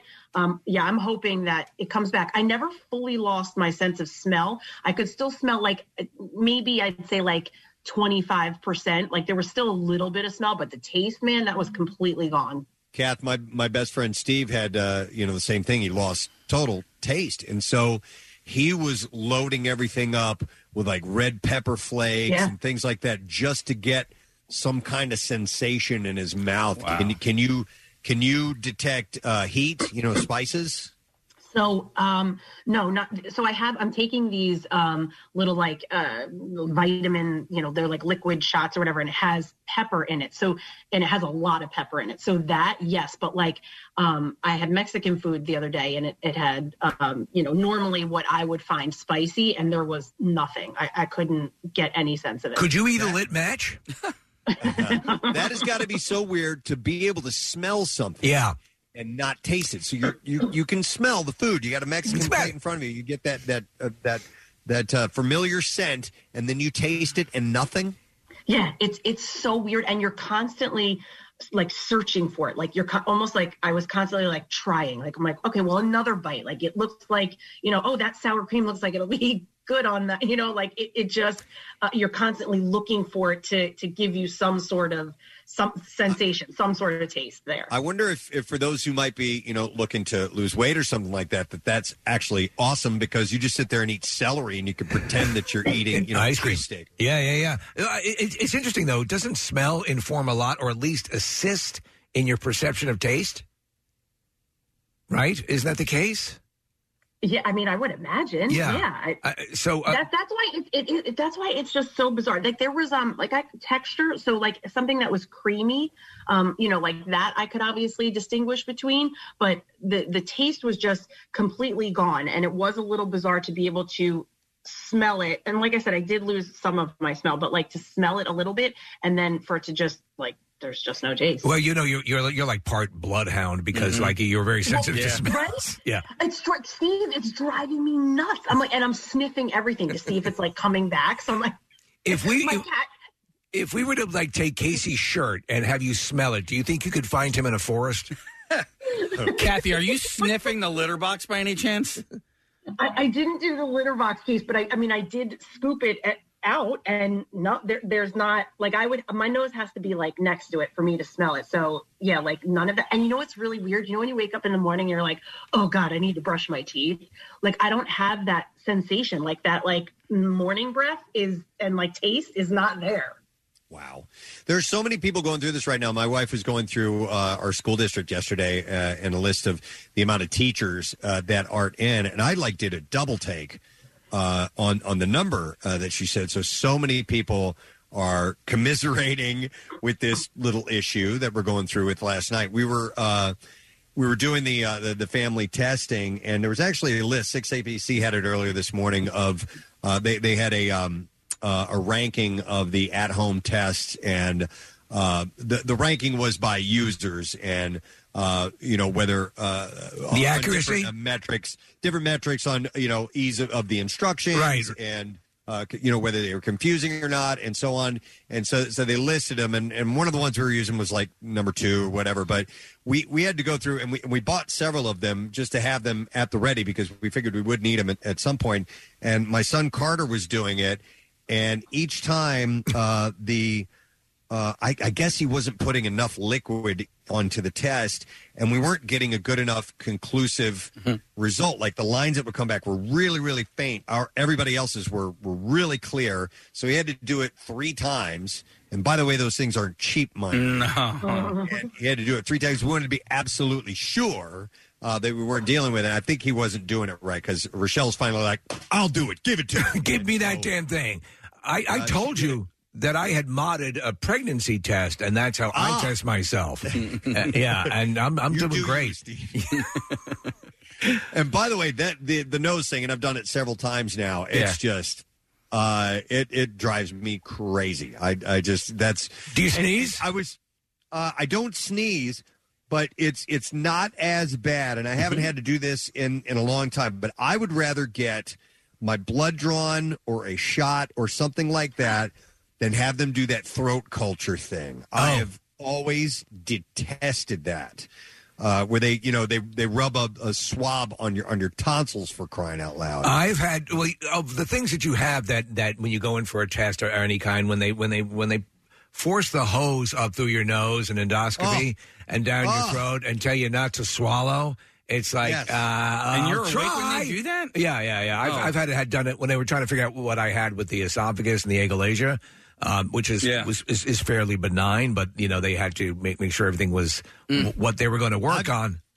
I've never had them go down that deep. Well, I asked for it because I used to be in the industry. But when I go to the ENT and they need to look at my sinuses and they stick that camera up in there, oh my God, I just can't stand that. And when Preston, by the way, when they did it a couple times, there was something about the way I'm constructed that we can't quite get down there. Like, of course. But I had a camera look at my vocal cords, and they I had to make different sounds so my vocal cords would vibrate, and she could look at it with the camera. It was really bizarre. So which Disney song did you sing when they did that, Kat? No, but you know what? At first I was like, oh my God. And she was like, okay, just breathe. It's fine. You're not going to die here. But it was a bizarre sense. They numbed it a little bit, So did that go through your nose or did they go straight down the throat? No, it went through the nose. Ugh. Sometimes they take other paths that are even less wonderful. So, but listen, as you said, this came in last minute. A lot of this stuff always comes in last minute when you're trying to get everything together. But I think everything's working out well. I missed the whole chain of these texts, Preston. I'm sitting in the office today and I'm looking, because you and I keep very close track on our arrival times to make sure, because the last thing you want to do is be in bed when you're supposed to be on air. So I'm looking at it, and then I finally see the messages. I'm like, oh, Christ, I missed all of these. And going back and forth. Last night, my wife, I gave her the Ninja Food Smart XL indoor grill, which is the big thing. Everyone loves this thing, and it's pretty awesome. The one thing, and I'm telling you, if you have one of these and you haven't tried it, I didn't know, and she didn't know, that the cooking oil is a kind of a critical step in these things. And there are apparently, which we learned last night, high temperature oils and low temperature oils, meaning that some will smoke.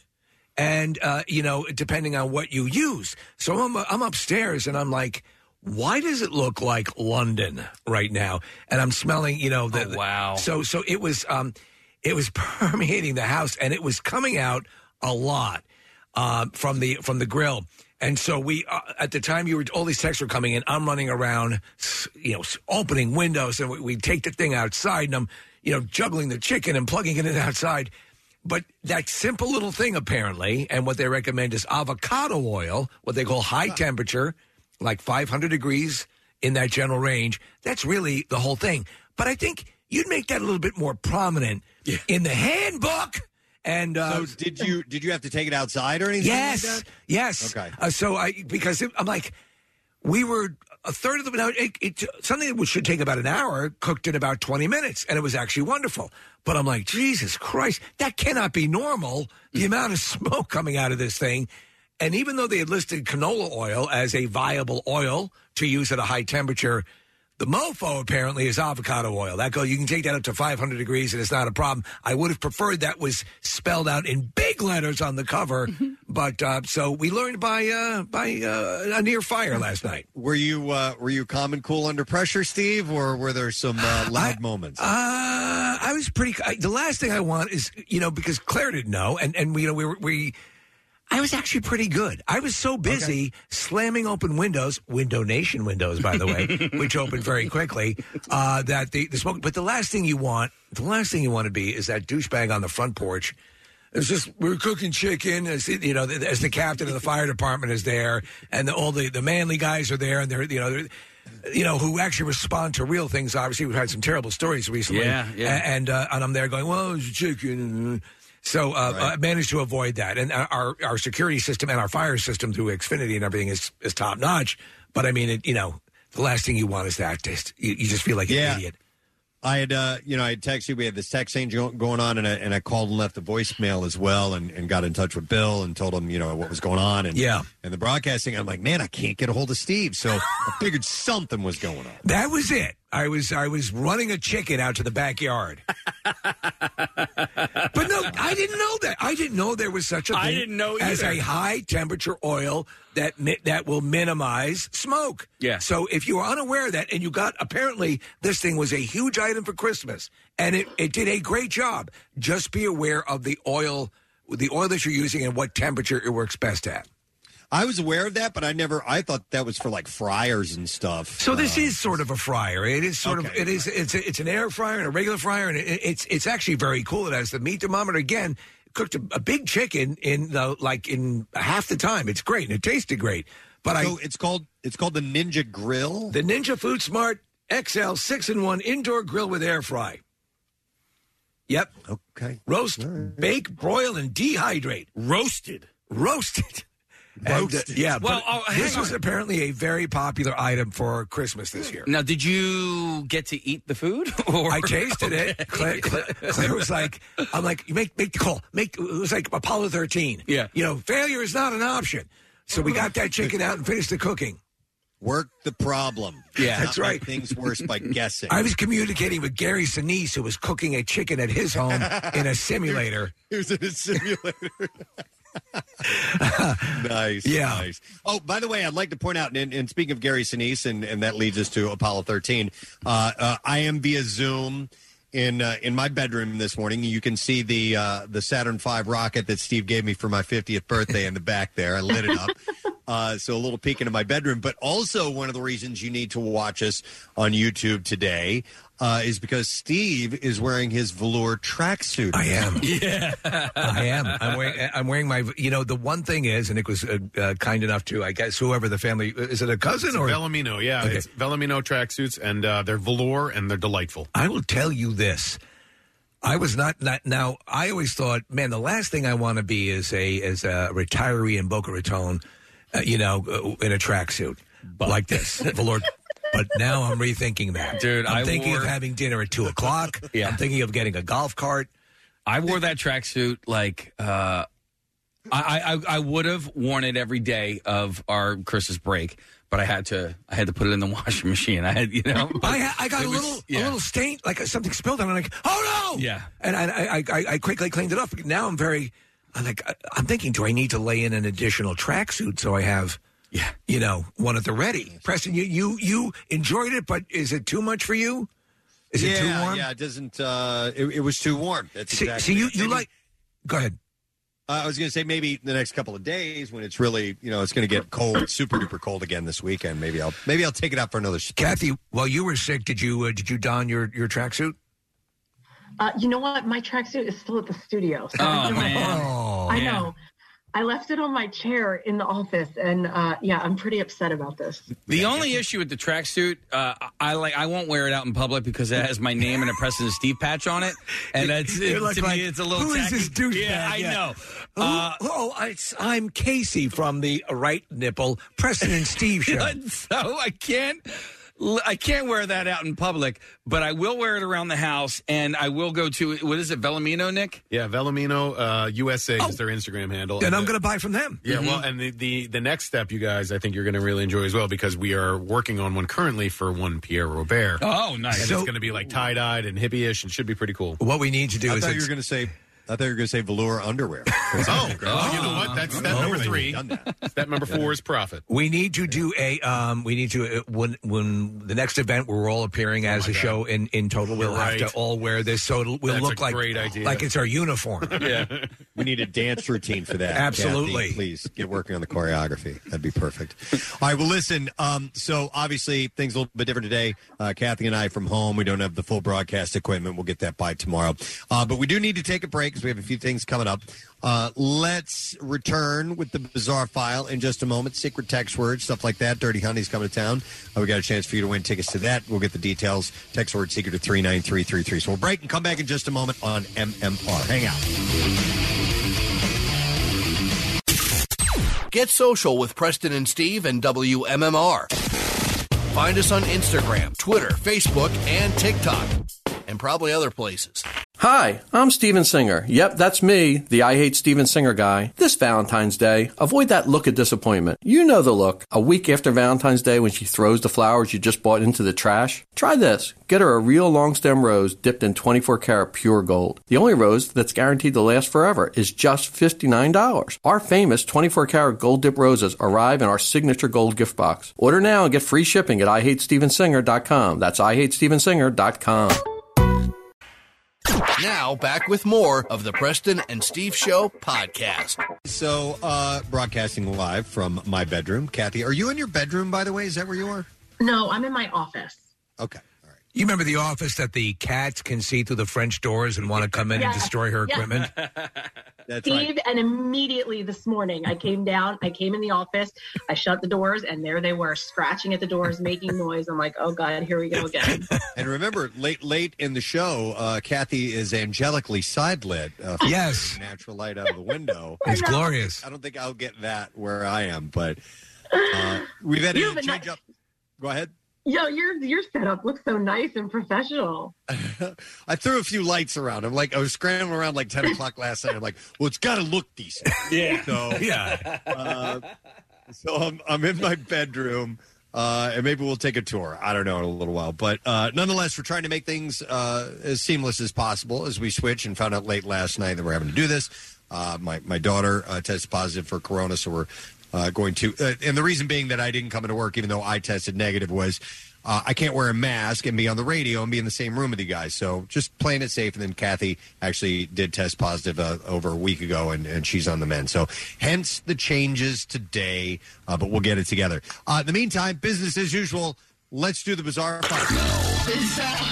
WMMR presents Preston and Steve's Bizarre File.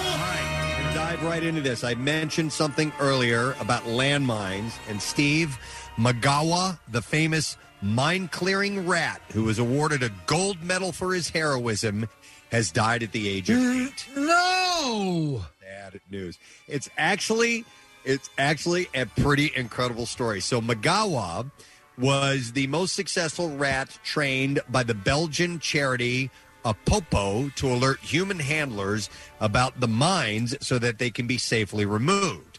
The charity said that the African giant pouch rat passed away peacefully at the weekend, and said that Magawa call my family. Call my family. And most of the last week playing with his usual enthusiasm, but by the weekend he started to slow down. He was napping more, showing less interest in food in his last days. So, bred in Tanzania, Magawa underwent a year of training before moving to Cambodia to begin his bomb-sniffing career. It's amazing. There are thought up to be 6 million landmines in the Southeast Asian country. Trained to detect a chemical compound within the explosives, Magawa cleared more than 140,000 square meters of land, the equivalent to 20 football pitches, it says here. He weighed 2.6 pounds and was 28 inches long. While that's far larger than many other rat species, Magawa was still small enough and light enough that he wouldn't trigger any mines as he walked over them. Preston, wasn't he going through an acrimonious divorce? I think it's... Yeah, and hence he didn't mind taking the risk. Yeah, You know, yeah. He was going through some stress. But listen to this. It's pretty astounding. He was capable of searching a field the size of a tennis court in 20 minutes. Now, something that they say would take a person with a metal detector between 1 and 4 days. What? That's astonishing. In 20 minutes. So, Yeah. Preston, quick question, if I may. So are there, how many of these rats are in existence? It's a good question. I don't really know, but apparently it's not it's not like a freak thing with one rat was the one that could do it. So they can train themselves. You're one crazy ass rat. So he was in 2020. Magawa was awarded the PDSA Gold Medal. He was the first rat to be given the medal in the charity's 77-year history. Thank you so much. This is quite an honor, and obviously I love what I do for a living, and the fact that I can just save lives means so much to me. Thank you. The rat retired just last June. I think I want out now. I think I'd like to do some fishing, play with my grandkids, all the standard stuff. And you know what? I'd like to wear velour. So he retired last June after slowing down as he reached his old age. It's a pretty incredible story. I have never heard about that, and the fact that they can cover that much territory. By the way, a human who has to do that. I mean, not to be dismissive of this noble rat, but you don't want a human blowing up, and so that is the risk you run when you do that. Yep. All right. A number of New Jersey high school students have been charged over a series of alleged sexual assaults that took place in a football team's locker room over a 2-month period last year. Oof. The specific number of Wall High School students included in the complaint was not disclosed. All included are juveniles. However, the prosecutor's office said that it was publicizing the news of the criminal complaints in response to intense public scrutiny and to educate victims of hazing, harassment, intimidation, and bullying that such conduct is not, quote, a rite of passage. The alleged instances of hazing, which took place in September and October last year, were captured in several videos taken by students. Details of the footage showed a victim struggling with 5 attackers while others watched, giggled, and shouted, "Get his legs."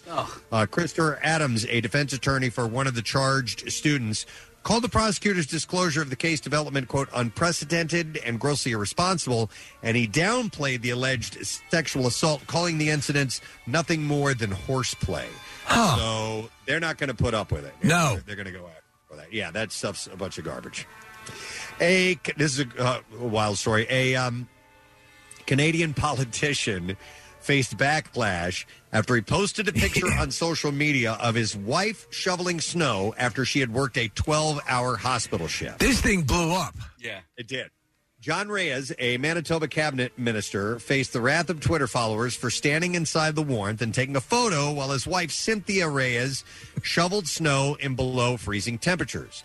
He had tweeted, "Even after a 12-hour night shift at the hospital last night, my wife still has the energy to shovel the driveway." And bless her. Eddie says, once the newborn comes, I can give up one of my jobs. He said, "God bless her and all our frontliners. Time to make some breakfast." So he was trying to show what an awesome wife she was. Right. And obviously people were firing back going, "Dude, get out there and shovel the snow." Now he said he was going to make her breakfast, which is cool, I think. But how you could not see that people would respond and say, "What is your ass doing inside? She just did 12 hours." So some Twitter users have claimed, because apparently his wife had tweeted and said, all I wanted to do was shovel. Like, she wanted to do that. She enjoys it. And some people are claiming that he created a fake profile for his wife and then retweeted I don't know. Yeah. I would imagine she's going to be speaking to the press sometime. Sure. But nonetheless, at least chip in. I mean, get out there and do a little bit. But, she's a Canadian wife. Maybe she's used to that and wanted to get out and get it done. Maybe we can train rats to shovel, Preston. Right. Oh, my God. Shovel rats. This is a pretty funny story. Norwegian conscripts are to return their underwear after completing military service for the next recruits as the Army struggles with dwindling supplies due to COVID. So they're passing their underwear on to the next people? That's not good. Norway, which guards NATO's northern borders and shares the border with Russia, calls up about 8,000 young men and women for military service every year, and until recently allowed newly discharged conscripts to leave barracks with the underwear that they were issued. But the pandemic has seriously strained the flow of supplies with factory shutdowns and transport problems, leading to Norwegian military to ask conscripts to hand over underwear, including bras and socks. Is there a formal ceremony in which this occurs? You know what? They probably do a passing of the underwear. Yeah, passing of the bra. The underwear. The guy comes over with a white glove. Yeah. Does the whole thing. Though originally voluntary, it's now been made mandatory, according to a public report. A spokesman said, now that we have chosen to reuse this part of the kit, it helps us. We don't have enough in stock. So, this room is where we iron the used tampons. all right. And that is what I have in the bizarre file for you for now, my friend. We got some other stories, which we will get to a little bit later on. Case, how is it going to work with a guest? Are we going to be able to have Chris Long on this morning? Yeah, as a matter of fact, I mean, because we're going to have him on via Zoom. So he will be able to see you and hear you and everything. If it was on the phone, it would be a lot more difficult. But because it is via Zoom, you'll be able to see him and hear him and vice versa. Okay, just slapping it together, last-minute change, so we're trying to figure out what works and what does not, so good to know. All right, let's take a break. We will come back in just a moment. Make sure you stay with us on MMR.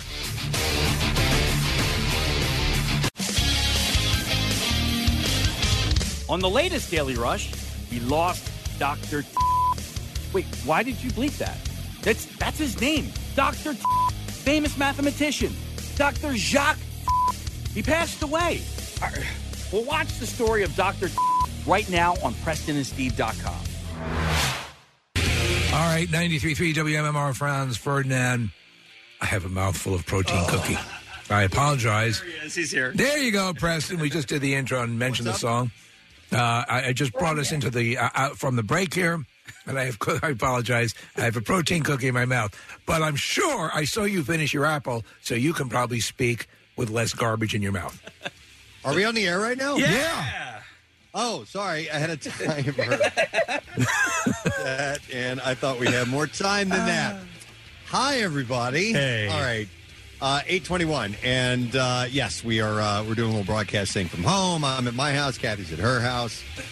You're at your house. I don't know where you are. Let's take a look at traffic and see what we're dealing with this morning. Kathy, what you got for us?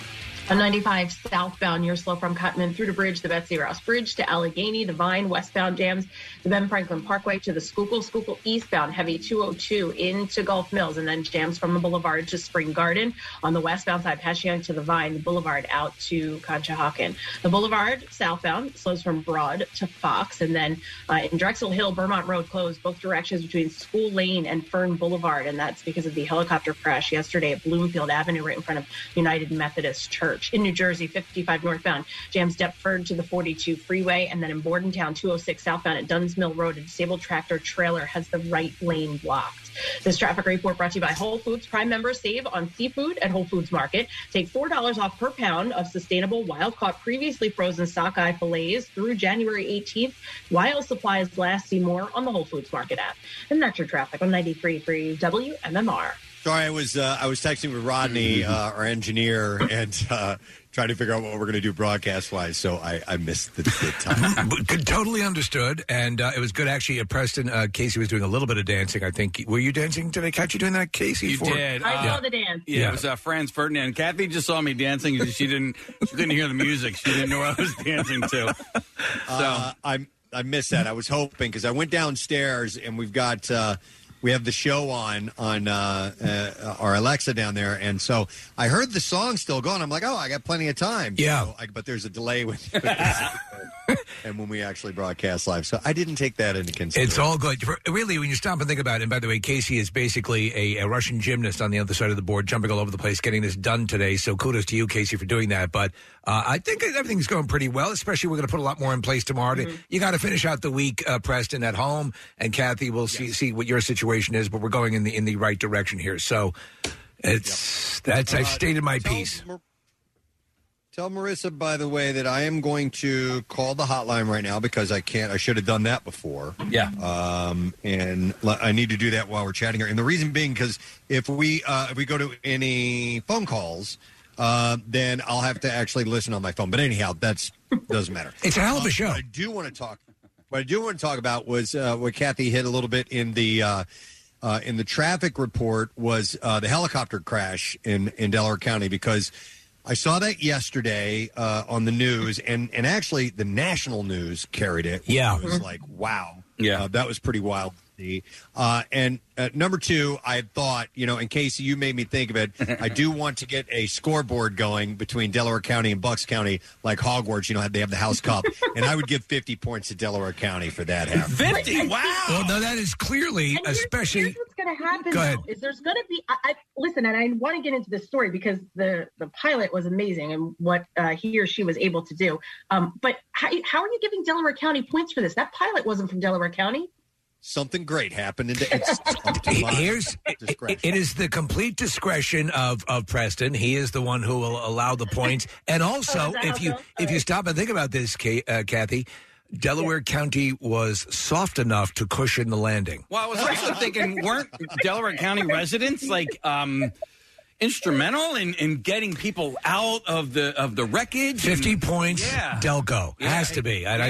I think that I stand by your decision there, Preston. It was amazing because certainly you look at the wreckage, you know what happened, and you thought no one walked away from this, and I they did. think you got to go with Steve's argument, though, that Delaware County softened the blow. Soft enough for nobody to be hurt. So, Casey, are you familiar with this church and where this took place? Well, not necessarily the church. There's a billion. It's like a billion churches in Delaware County.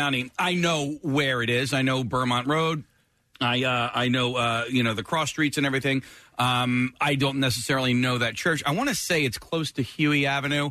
There's a Wawa close to there. But I've never actually been in that church.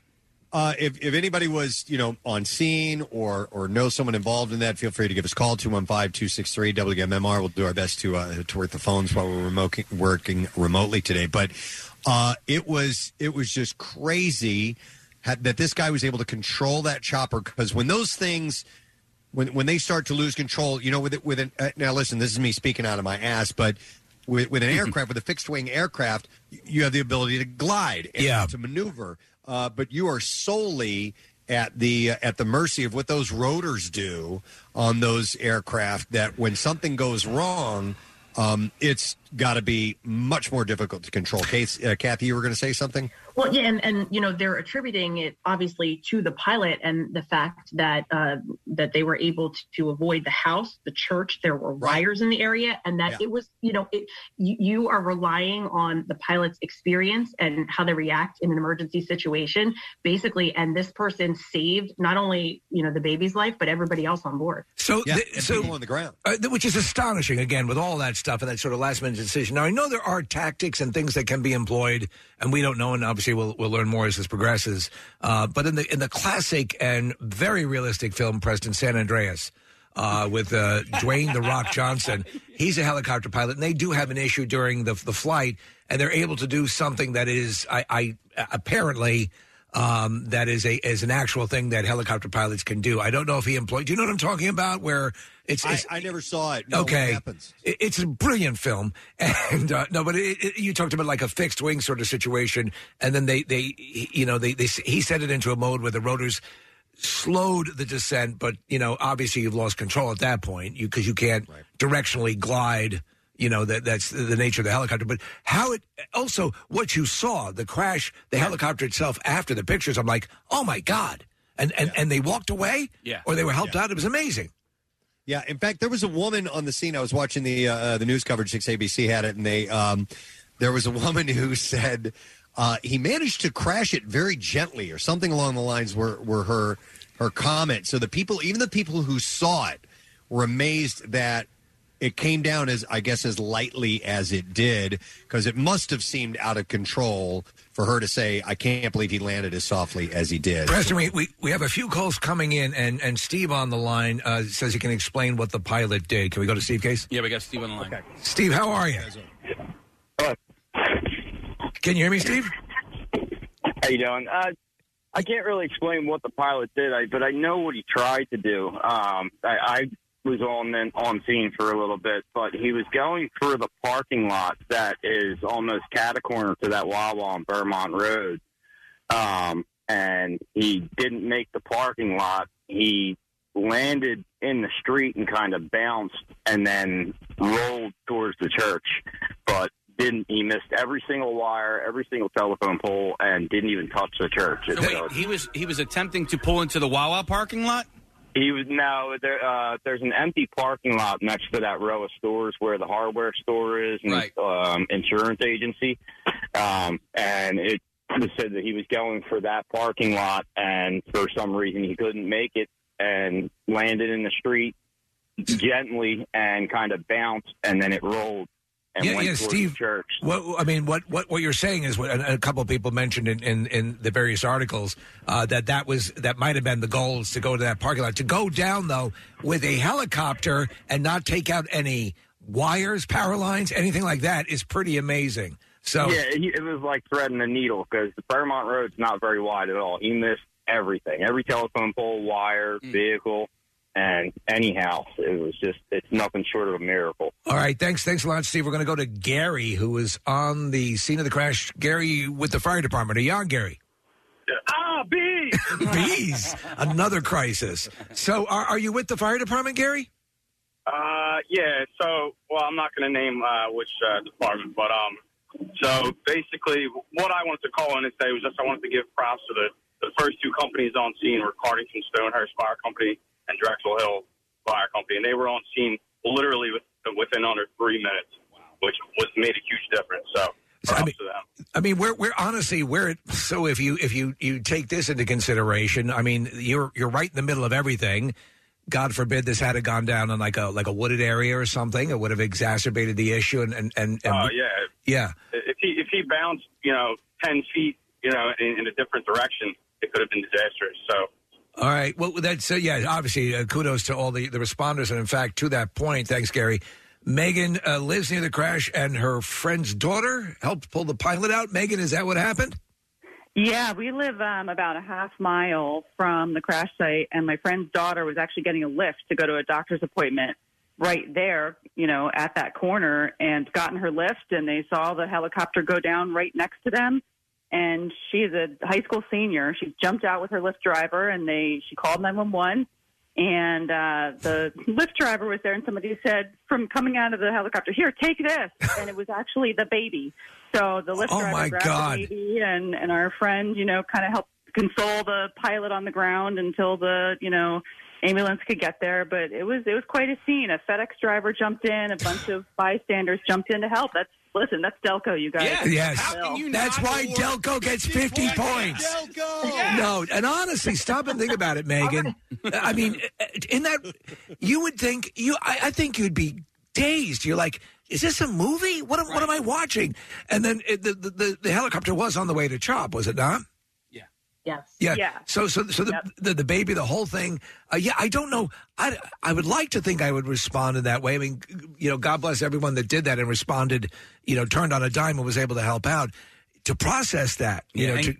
Listen. I mean, Kathy. Also, we don't know anything about the pilot, but the pilot could be from Bucks County. We could maybe. No, I think the pilot's actually probably out of Maryland, because that's where the chopper originated from. But Megan was right. I think that was her name. She called in that the girl who was on her way to school, like, she got out and was like telling the pilot, trying to calm the pilot down, saying it's going to be okay. We called 911, help is on the way, and that the baby was literally handed to the Lyft driver and said, "Hold this." That's amazing. That is so awesome. And I mean, with so much crap, we've had some horrible stories, with fires and things of that nature. To get a win on this, something that could have been horrible, reversed 180 degrees. We actually have Renato. Is that your name, Renato?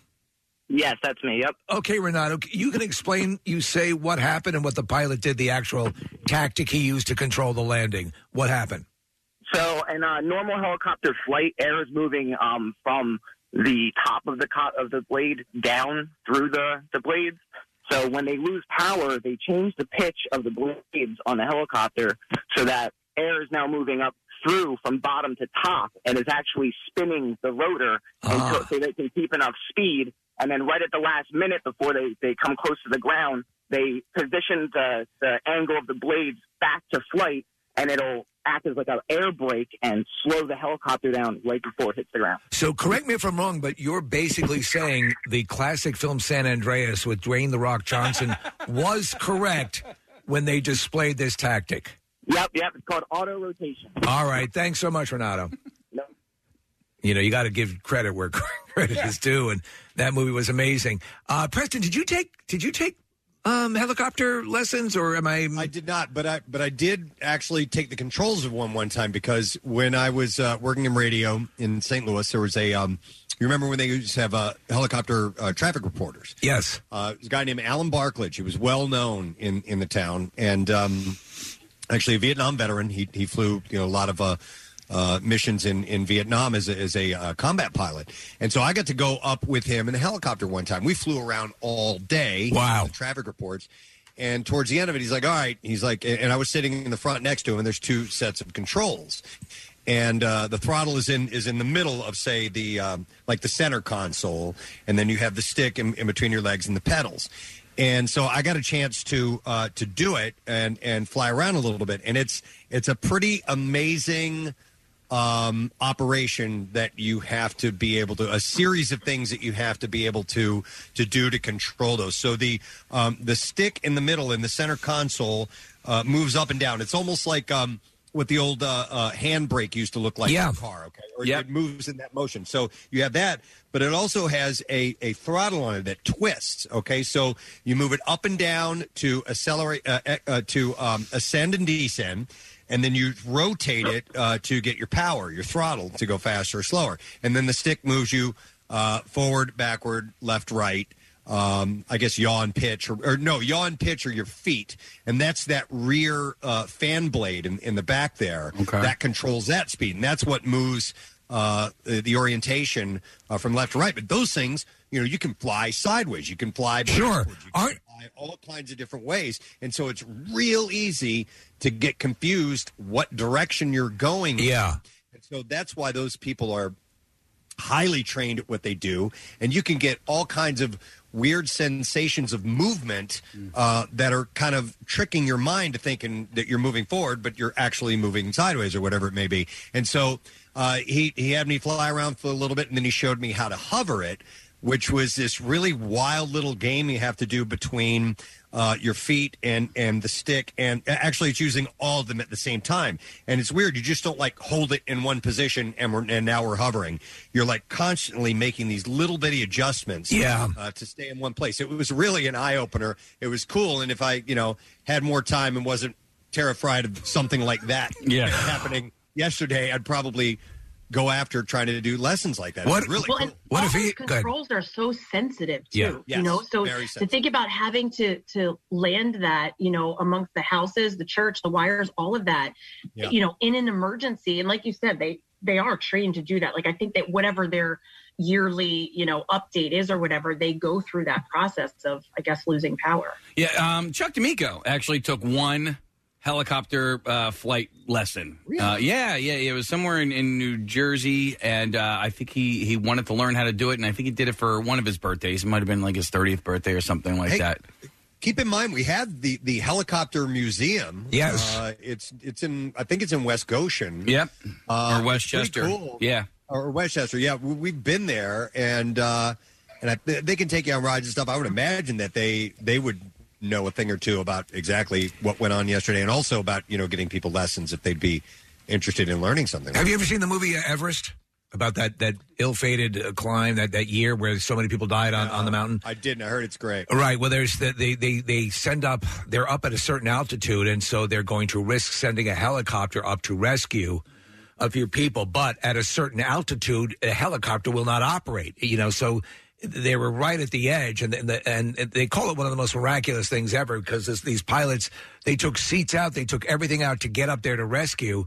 And just made it by the hair of their hairy balls. But it was an amazing thing that they were able to do this, and they kind of give an indication of, just as you were saying, Kathy, how precarious the subtle movements are on the helicopter to get it to do exactly what you want it to do. All right, favorite helicopter scene in a movie, since we've referenced a few helicopter moments in movies. I have one to kind of kick it up. I don't know if it's my favorite one, but in Die Hard, when the FBI guys finally show up and they come swooping in, just like Saigon, man. I was in high school, dickhead. I think Terminator 2 is a really great, like a series of helicopter scenes. And there is one scene in Terminator 2 where Robert Patrick, the T-1000, is actually flying the helicopter with three hands. He's flying the helicopter, he's shooting out the front, and and then his other hand is. So there's a moment where, like, I don't know if James Cameron was trying to do that because he's this cyborg that can have three hands, or if it was just a glitch. But like, he flies underneath an overpass at one point, and it's badass. Honestly, I would say Everest has that's a pretty amazing scene. There's a movie from years ago called Blue Thunder. Preston, you remember?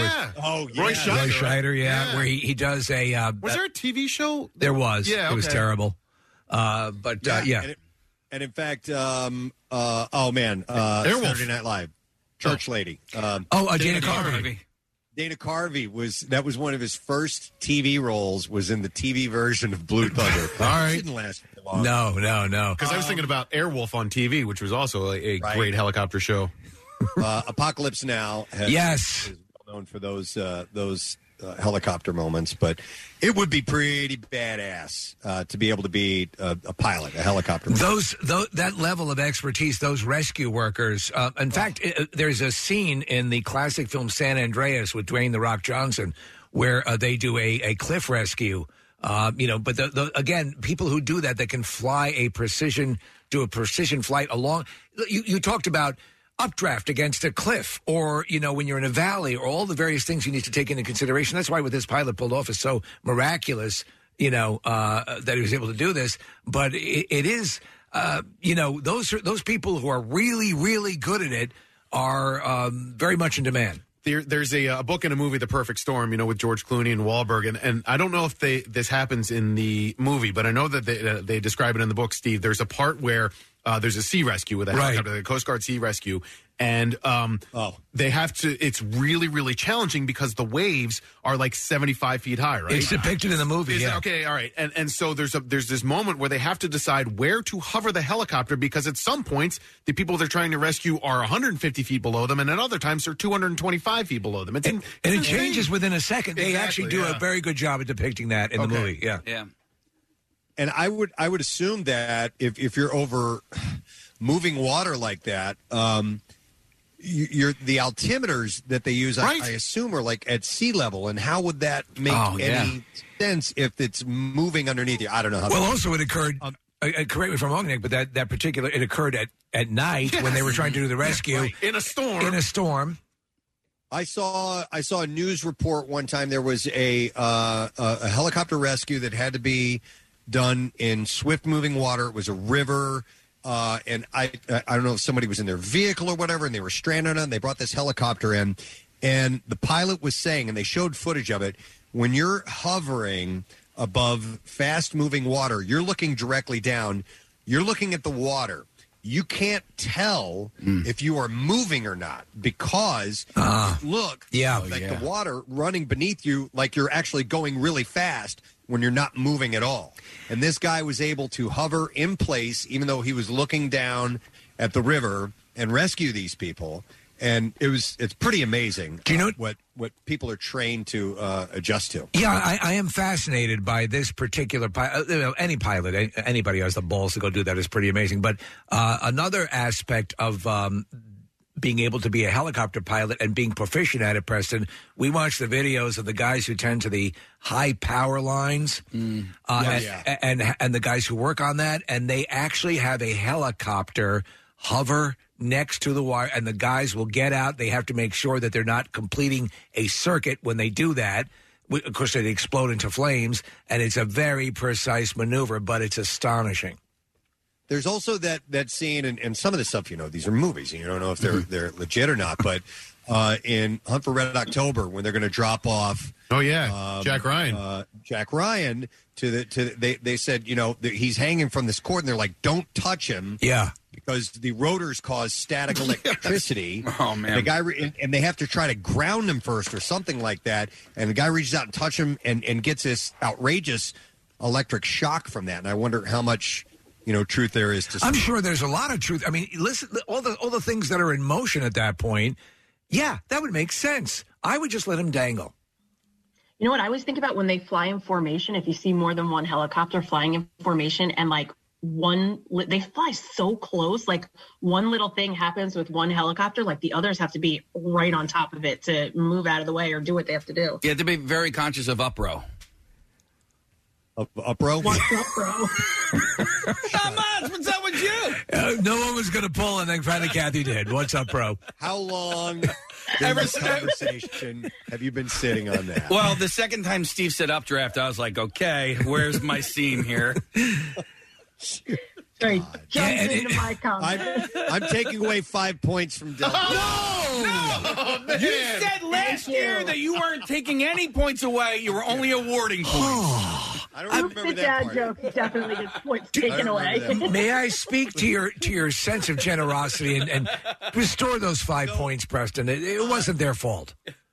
So going back to this to the helicopter crash and successful avoidance of any loss of life, really bad thing happening, they have not revealed the identity of the pilot yet, Kathy?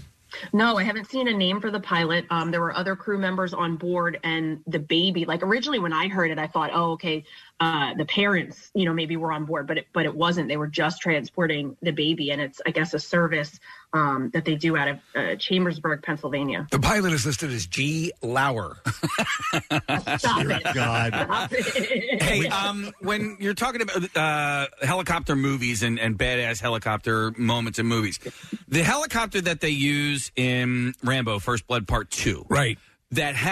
Are those wings, or are those just things that are like it's an apparatus to put rockets or missiles on? Do you know what I mean? There are some quasi wings. I assumed they were just for ordnance, but yeah. I don't know for okay, sure. All right, I wasn't sure. I like to think of them as wings. Yep. There's a so they could fly. There was a text that came in that says I was in airborne infantry, and we used to do Humvees of the helicopters, and we had a copper lead that was plugged into the ground to discharge the helicopter before hooking it up, or it would F everything up. So these guys had to coordinate both the Humvees and the helicopters and the copper lead at the same time. Yeah, well, I mean that's pretty wild. We actually, Casey, can we go to Beth on the line? She was she's been on for a while. Beth, you had an experience with the crash. What happened in your area?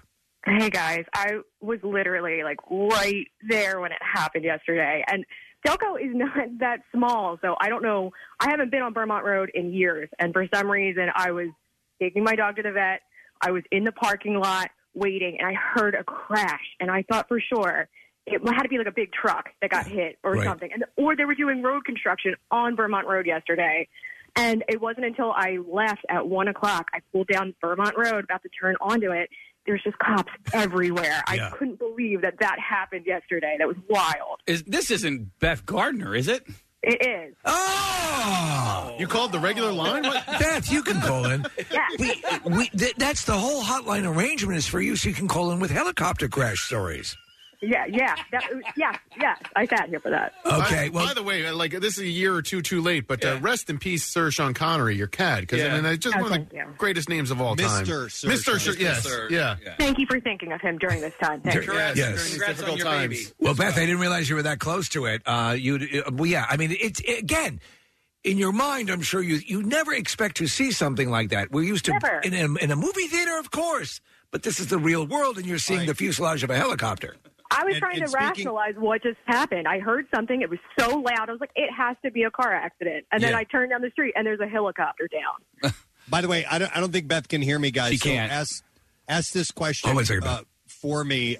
Did she break out her phone and start videoing like we do in a month? So Preston just asked. No, Oh, absolutely not. I called my husband and I said, "Holy crap, there's something going on. I don't know what's happening down the street, but why did I take my dog to the vet today at this time?" Does anyone have a camera? She's got a trunk full of them. No, that's well, it's good to talk to you about that, and thanks for checking in, and we hope to see you sometime soon. Some calls are coming in, Preston, about let's go to Carl because he brings up a good one as far as helicopter scenes in movies. Oh, hot Carl, you're on. Hey, my house was so quiet I could hear everybody coming. Okay. Did I say that or something? Yeah, when you were little, when you would have special time together, you said it was good because your house was so old you could hear anybody coming. Okay. All right. Thank you, Carl. That being said, I think the best movie scene is in Jurassic Park when the Colonel Sanders guy goes, "Welcome to Jurassic Park," and the helicopter comes down and you see the whole island. The Colonel Sanders guy. You're talking about Richard Attenborough?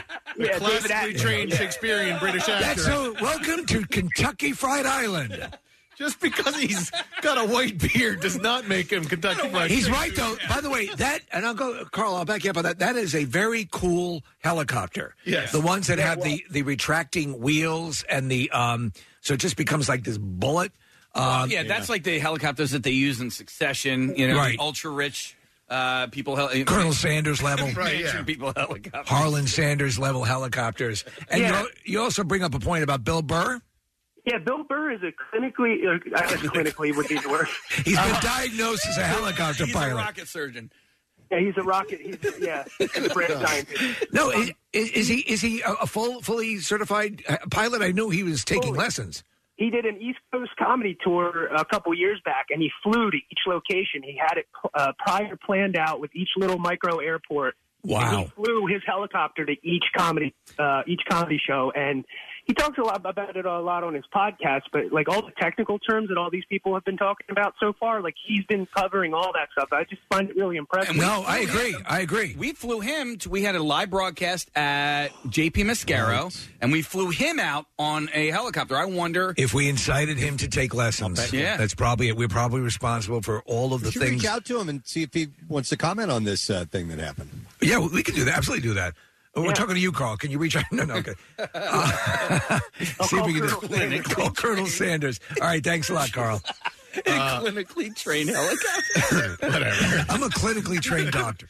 Steve, a couple of texts came in, and I'd forgotten about this one, but the in Dark Knight Rises, the Batwing, and I don't know if that's technically a helicopter or even what that I love is. it. No, it's when your nutsack sticks No, out. not that That's a Batwing. Yeah, different Batwing, Casey. But that It's like a TIE fighter when you bend your sack the right way. right. That's a different. He's right. Different Batwing. I'll tell you this. I did research on the Batwing, which I think is an incredibly cool Ball trick. It is a bull trick. It is. They say that theoretically it wouldn't work, right? Because that particular device is not lifting; it's pushing down. You remember the fan unit pushes down, and that would be too difficult to lift that whole thing up. So if you're ever wondering if Batman is real, no. But the great movie San Andreas. I just can't. When so many Batwings in front of you, like in mid conversation, because it happens from time to time. You'll see stinks. somebody Usually in the summer. Yes. Yeah. Yes, they turn their right leg out, Yeah. or depending on which leg, and they lift it up real quick. You know what they're doing. Yeah. They're decoupling their nutsack from their thigh. Yep. It's the little peel that takes place. Oh, my God. Hey, Kath, yeah. Kathy did not include that aspect in the news report.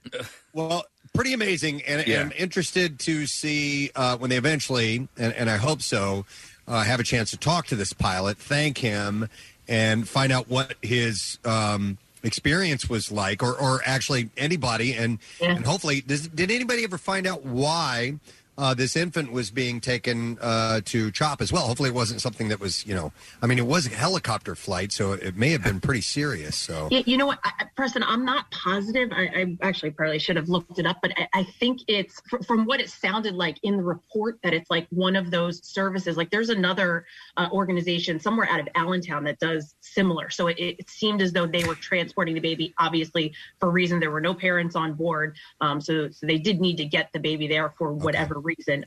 They said that the baby was okay from the crash, but didn't comment on, any reason why the baby was being flown. I would like to hope that because this miracle happened, that whatever is the issue with the baby, that'll carry over as well, and we'll get another miracle, or at least something that's good for this child, because this is a miraculous thing, and carry it forward. We can only hope. Yeah. So I'm sure there's going to be a lot of follow-up on this story, and we'll make sure we cover that. All right. Let us take a break. We got Chris Long, who's coming up in a little while, and more goodies on the way. Text word secret to 39333. We have those Dirty Honey tickets to give away. And who else is performing with them, Casey? Mammoth, Wolfgang Van Halen. There you go. So chance for you to win that. We'll text word secret to 39333. Send the word back to you. We'll get a caller a little bit later on, a random texter to win. We'll be back in just a moment. Stay with us. Want to see something funny? Or maybe really messed up? Well, watch The Daily Rush at PrestonandSteve.com. It's a sight to behold. Or something like that. From 93.3 WMMR. Preston, we have some breaking news, correct, Nick? Yeah, we do. So we just got this announcement from Eric Simon in our promotions department. The Dirty Honey Mammoth Wolfgang Van Halen show is going to be postponed. So it was going to happen on Tuesday the 18th. We were giving away tickets for this show. It's now going to be Thursday, March 31st. So if you had tickets or you were trying to win tickets, they will be honored. But the show itself that was scheduled for Tuesday the 18th is postponed and is now going to be on Thursday, March 31st. Okay, so that doesn't change the fact that we have them to give away for Secret Text Word today. So if you still want to text Secret to 39333, we will still have those tickets to give away. It will obviously just be honored at the later date. Yeah, and not that much later. Yeah, that's doable. Absolutely.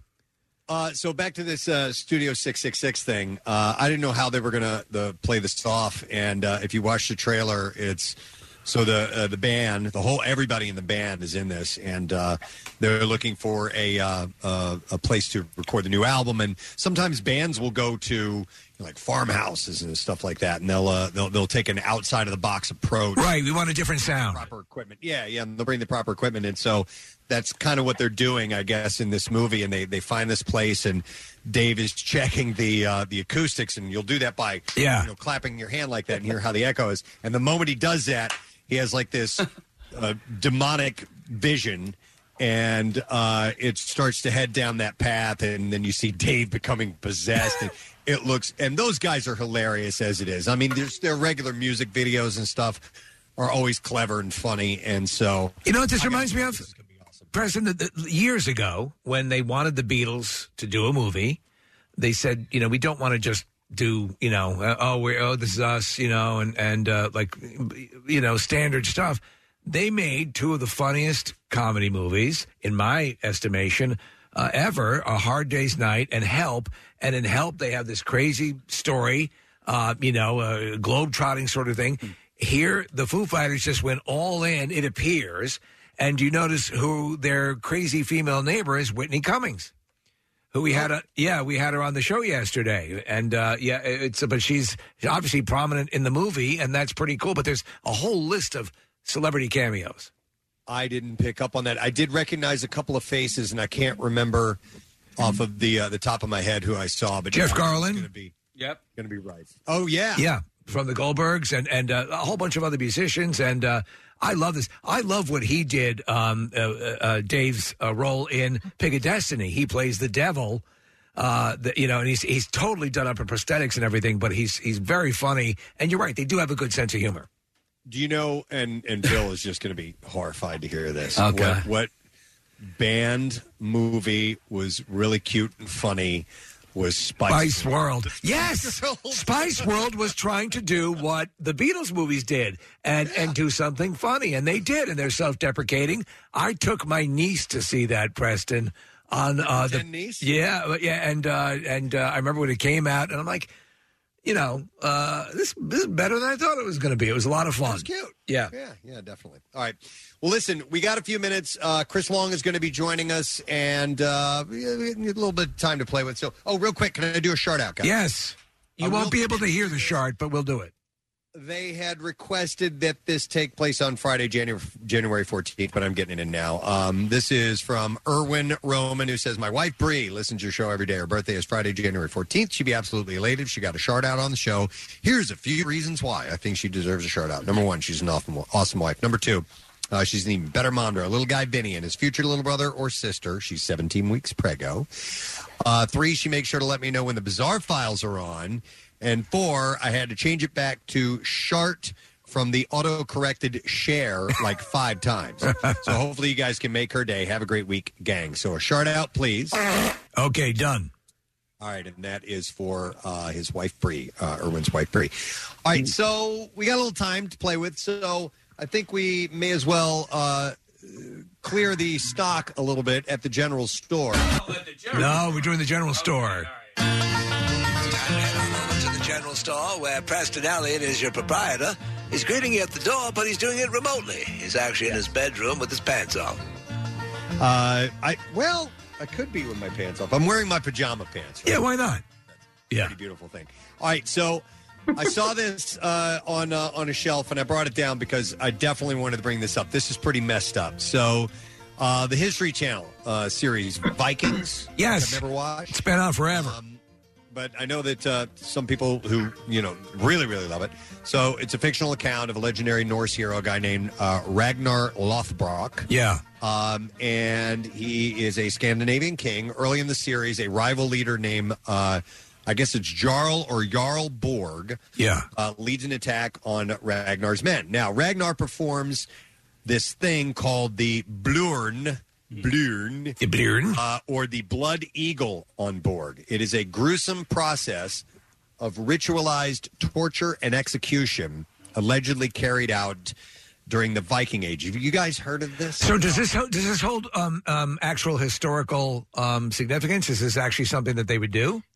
Well, this is what this article kind of explores a little bit. Okay, so yes, no, I have not heard of this. So the series apparently prides itself in being a historically accurate show, or as close to it as it can be, which is a challenge given that much of what we know about Viking Age comes from like poems telling of their achievements and spoken form rather than written down. It finally got written down centuries later. So is especially the case with the Blood Eagle ritual, which has long been dismissed as mere legend, whether because of repeated misunderstandings during translations of the poems or perhaps a desire by Christian scholars to portray the pagan Vikings as barbaric. So they don't know for sure. But the Blood Eagle purportedly involved carving open the victim's back, cutting the ribs away from the spine, and then pulling out the lungs through the opening to display them on the outspread ribs.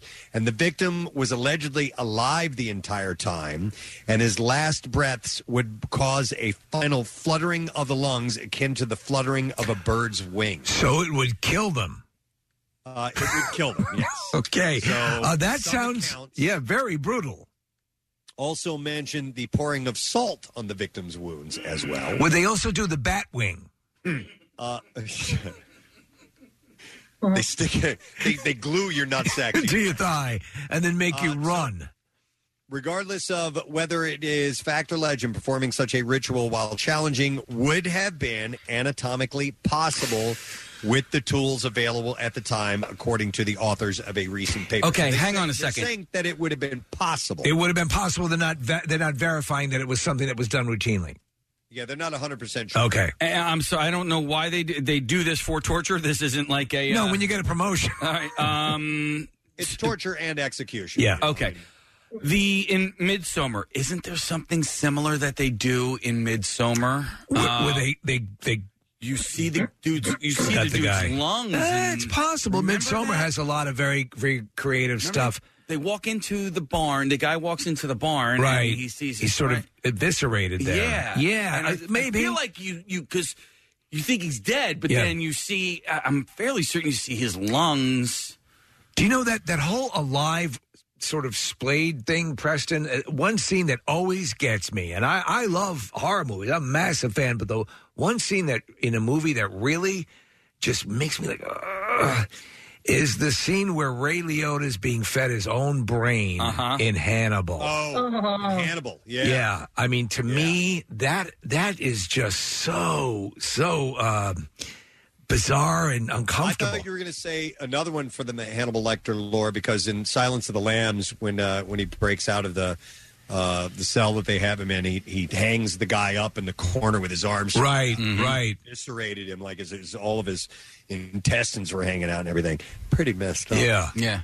But apparently they said that the blood eagle would have been in keeping with the Vikings' cultural mores.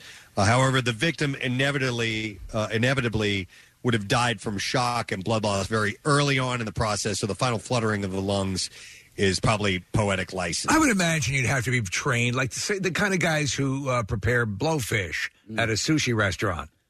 Sure. You have to do it the right way. Well, I was watching that show Alone on Netflix, and it's these 10 people are alone by themselves in the Alaskan wilderness, and this one chick, Press, she is super cute, but she's very, very outdoorsy, and she kills a rabbit. Okay. Yeah. So she kills a rabbit, and as she's preparing the rabbit, and the camera's there, and she goes, "Oh, you got to check out this trick." And she takes the rabbit's lungs and she starts blowing it up like a balloon. I know, really, really bizarre stuff. And then she turns a bear's rectum into finger puppets. That was well. She's trying to entertain herself. She's out there by herself, Steve. At a certain point, eat the food, but don't turn it into a game. You know what I'm saying? All right, well, I thought that was kind of interesting and worth getting off the That's crazy. Blood Eagle. Okay, so the TSA released its annual list of some of the most unusual items confiscated at airport security checkpoints last year. The list from the safety agency includes a puzzling collection of items. What happened there? I think Kathy has Is it okay, Kathy? No, it's the cat. I knew it. Not the whole system on the ground. Includes a puzzling collection of items ranging from a chainsaw flagged at a security checkpoint at Louis Armstrong New Orleans International Airport to a breakfast burrito stuffed with methamphetamine, and that was snagged at an airport in Houston. Can you buy those right in the airport? Yeah. The list highlights another tumultuous year for the agency as airports have dealt with issues associated with another year of the pandemic, including a sharp rise in coronavirus cases among employees, and the number of travelers peaked in November, reaching the highest level since the start of the pandemic. The TSA also confiscated nearly, and this blows my mind, 5,700 firearms at checkpoints. You would assume the word has gotten out by this time that you can't bring guns onto the flight. You can check them. And out of 5,700, I mean, was there even one of those that somebody had ill intent? Yeah. That's got to make you wonder. I think the odds are pretty good that you had at least a couple that might have been looking to do something during the flight. Maybe, yeah. So if you can't bring more than 3 ounces of shampoo, you can't bring your Glock. So 5,700 firearms, that's the highest number ever recorded in a single year since the agency's inception. So here are the top 10 catches that they have ranked, and they go from 10 to 1. And I'll save you the suspense. Number 1 is the chainsaw. Somebody thought that was legit. Number 10, bullets in deodorant. That was found in Atlantic City. Oh, my gosh. Atlantic City International Airport. Sometimes you just want to shoot that stink out. In Newark, they had an antique pistol that somebody tried to bring on. So there's 2 for Jersey. The meth burrito was in Texas, like I said, at Hobby International Airport. That could be a band name, by the way, Preston. Meth burrito. Meth burrito. Meth burrito. Yeah. Please write that down. All right. Yeah. Put that on my stack behind me. Write down Blood Eagle. Blood Eagle.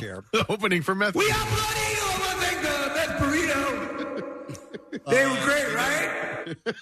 Somebody brought a gun belt buckle, which I assume is a real gun that Right. as a belt buckle. That was at Honolulu International Airport. Quick question here, Preston. Harrisburg. Just a quick question. I wanted to ask, the last time when we were flying actually to Chicago for the Hall of Fame induction, did you guys do that? There's a TSA thing now where they pair you up and you walk along a path, and they're dogs sniff you. Do you know what I'm talking about?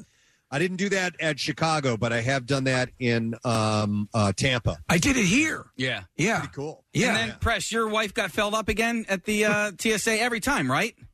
I think she did. Now, we've been on a good run. Like the last 2-3 times that we've flown, they have not gone after her. But yes, almost every single time Rochelle gets singled out, and they got to search her. Do they ever? We're going to have to feel this one up. Well, it's a female on female, right? Yeah.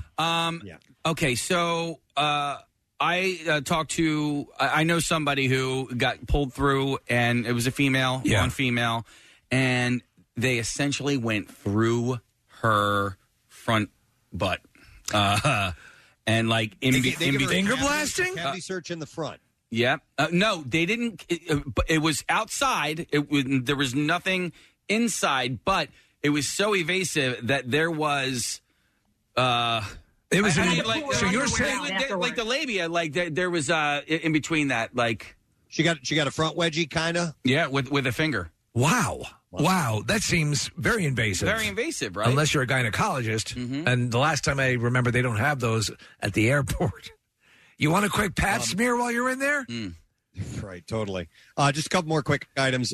In Harrisburg, somebody tried to bring a meat cleaver onto the plane with them. In Destin, Florida, somebody tried to bring bear spray on. At Reagan, Washington National Airport, somebody tried to bring a machete onto the plane. That's off the hook. Well, all right, so I want to ask, you had mentioned the bear spray, but I wanted to ask about, like, mace now, right? Personal mace? Well, yeah. Yeah. Because people carry it with them all the time. Yeah, they have it on their backpacks and whatever. I don't think so. You know, women and stuff like that. Like, you'd have to check that. You would not be able to bring that onto a flight. You can't carry that on a flight. Right. All right, but what is... All right, so... what about a cat of nine tails? No, but when it comes to carrying mace, suppose you're carrying that and you want to go into a sporting event or... anything along those lines, and it's on your keychain or something along those lines. I think you're going to get flagged, right? Yeah, I don't know. I used to carry it. I used to carry it on my keychain, and I don't ever remember like having an issue with it, Case. But I'll tell you what, I did throw it out because it started to leak, and I was carrying my keys and then touched my eye. So I was like, okay, we're going to get rid of the mace now. Yeah, but I wonder about going to a sporting event. Yeah, if they would not allow that. That's a good question. Do not know the answer. One last thing. Somebody at Syracuse Airport tried to bring fireworks onto the aircraft as well. Just a few Roman candles to get the stewardess's attention. You're not even allowed to check fireworks, right? Like, can you even check those? You're bringing an explosive, right? A level of explosive on board. Now, you could bring, correct me if I'm wrong, you could bring a firearm checked in your luggage, right? Press, one time you and I were coming back from Orlando, and I believe there was a rifle team that was getting onto a plane. I don't know if they were getting on our flight, but they had their rifles that they were checking at the. Yeah, as far as firearms go, I know that you can check them, but I believe that you have to have proper permission because there are also state laws. Yes, concerning crossing state lines and so on. Like you go into New Jersey with a gun, it's a different story than being in Pennsylvania. So if you're flying one with one as well, I would assume that responsibility is on you. I'm not 100% sure about that, but you can get special accommodations for. I like to nap with my head on a bazooka, and they'll let me bring that on board. When did that trend start? Just a little while ago. Okay. All right. So anyway, be careful what you bring on board an aircraft. Probably have time for another one, Casey. Right? Yeah, well, it just depends on whether or not we want to break before Chris Long. If we want to break, before I don't know. Chris What Long, do you want to do? You can break and come back with him if you want. Yeah, that's what I think I want to do. All right, let's do that then. Yeah. Okay. Yeah. All right. We got to close up the shop. Close up the shop. Then close up the shop. Everyone's sick. Going to hang the sign on the door. We'll come back for another visit another time. We will take a break. And as Casey said, we're going to have Chris Long on the show. We're going to talk Eagles because some big stuff coming up, obviously, with the playoffs. And also an interesting reason why we got connected with him this time around. Yes. We'll come back in a moment and get into that and more. Bizarre File, all that stuff on MMR.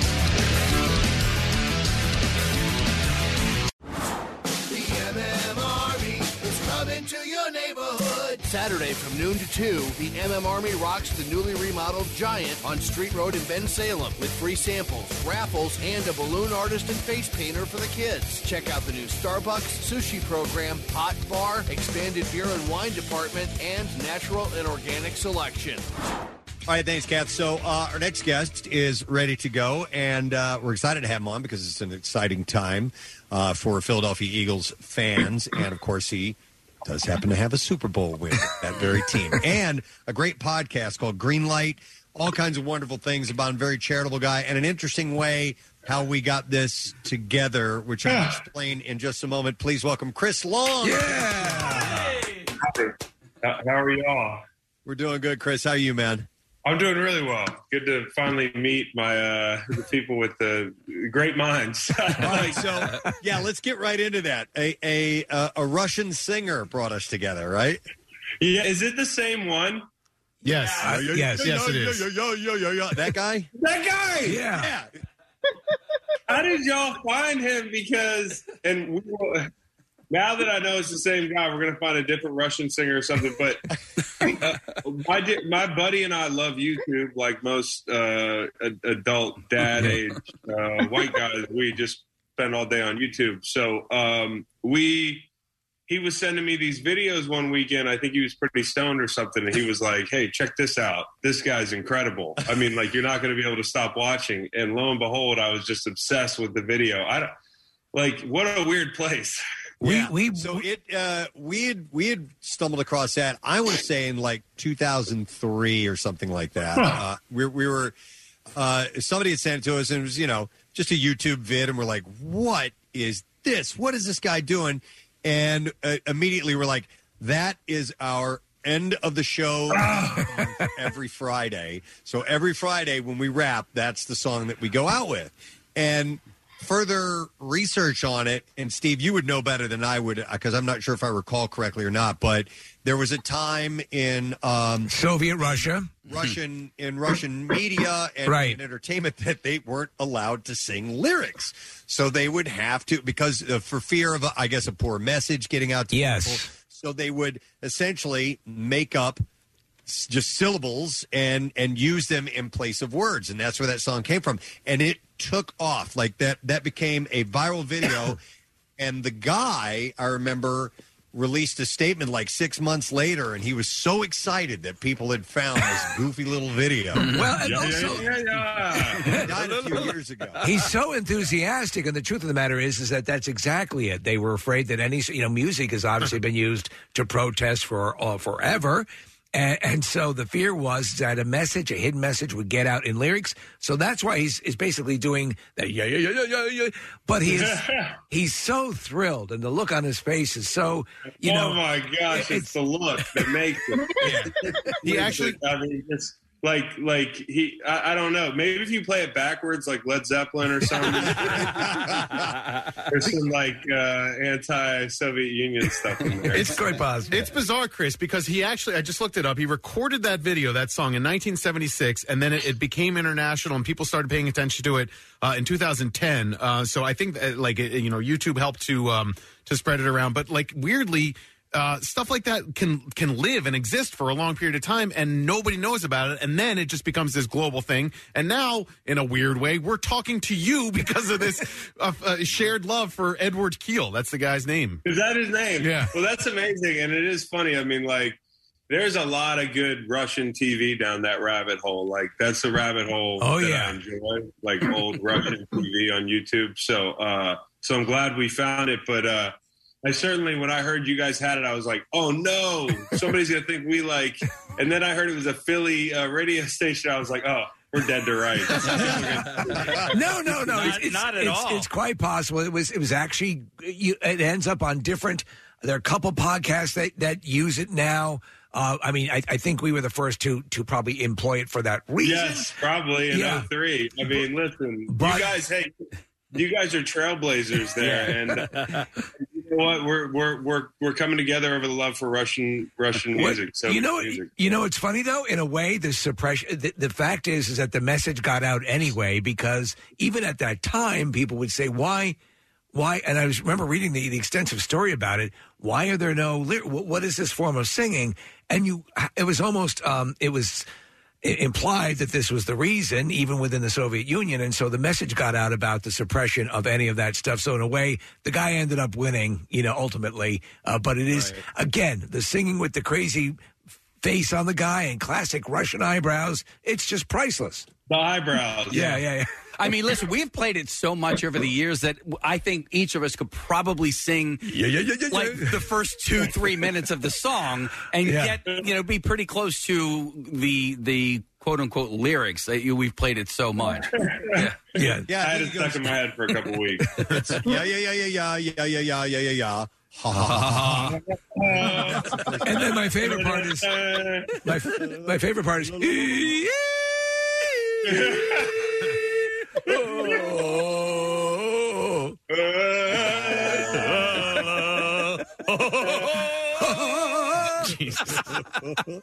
Chris, I'm so glad that we have you on right now. I've been actually trying to, when you were playing with the Eagles, we had you on once before to talk about the Water Boys, but I've become such a fan of yours off the field. I just, I follow you on all types of social media. I'm really happy for your success with your podcast. There are a couple of big names, I think, in the world of football-ish podcasts. McAfee is another one.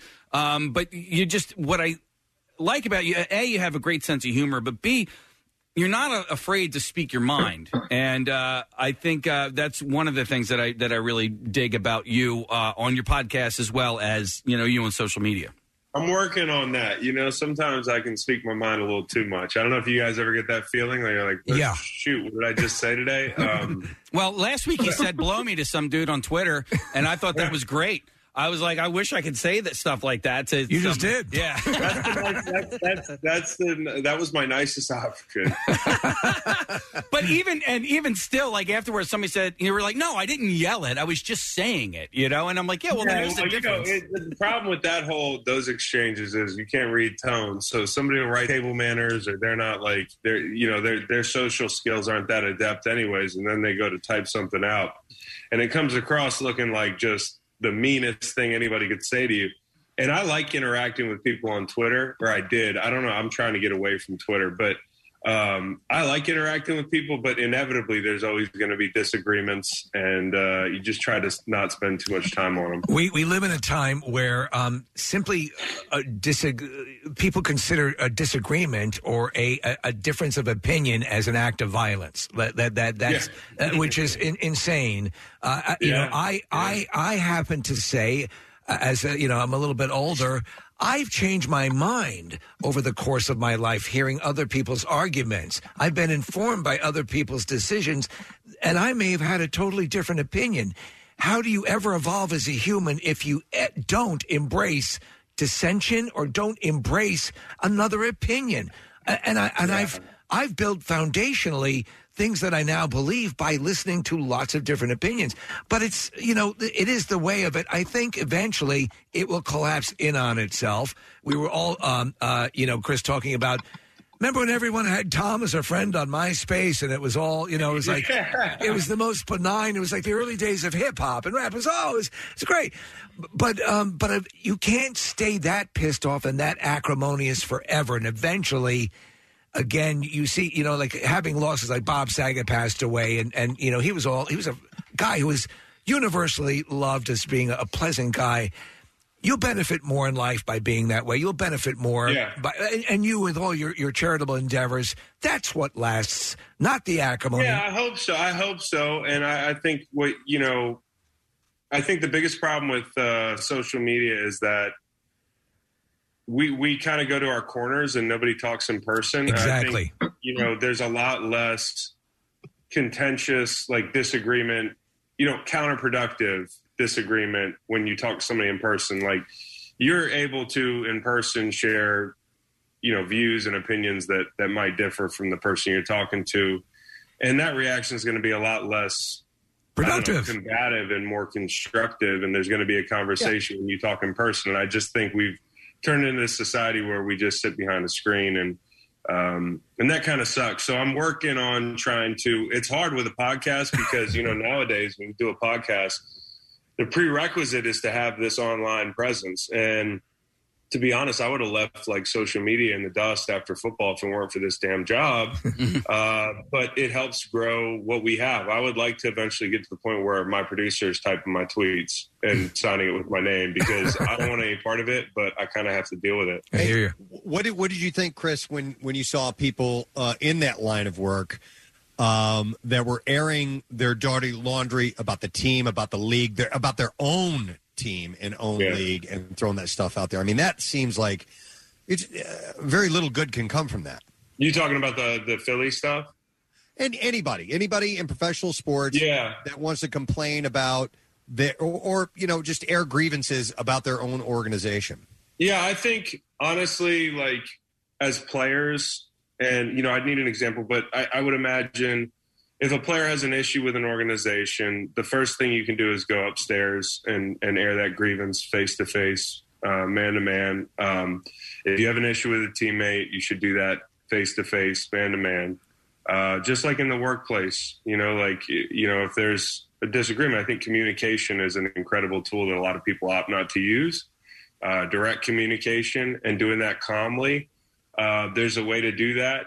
But I also think eventually, like, some of these teams might not be receptive to that and might kind of ignore guys. And then guys feel like they don't have a place to turn. So that's where I think you get the leaky stuff. Now, with somebody like the AB thing, that dude was going to air his grievances, how he was going to air his grievances. But I think for the most part, keeping things in-house and giving your team and your teammates an opportunity to keep things in house is always like the best policy first. And then like, hey, if things get out after people aren't receptive to listening to you or you're continuing to get screwed or whatever, like football's an ugly business, man. It really is. And inevitably there's always going to be some drama.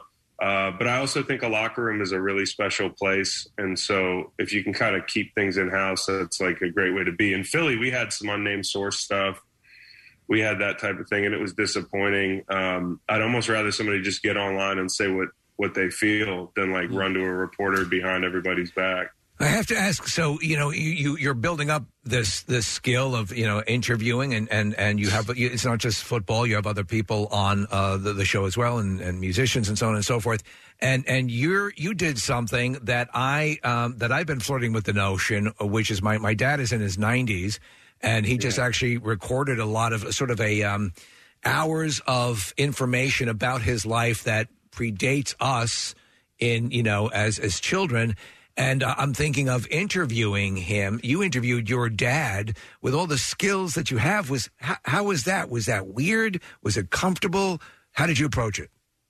I think it was so comfortable. And I think that, by the way, is very cool. I think, like older folks, there's just like information, like you said, that when they pass on or whatever, like we just can't get that anymore. Like, we're only going to be able to see their world through the lens of pictures and videos, and you won't have storytellers. So I think that's really cool. And I think, my dad's 62.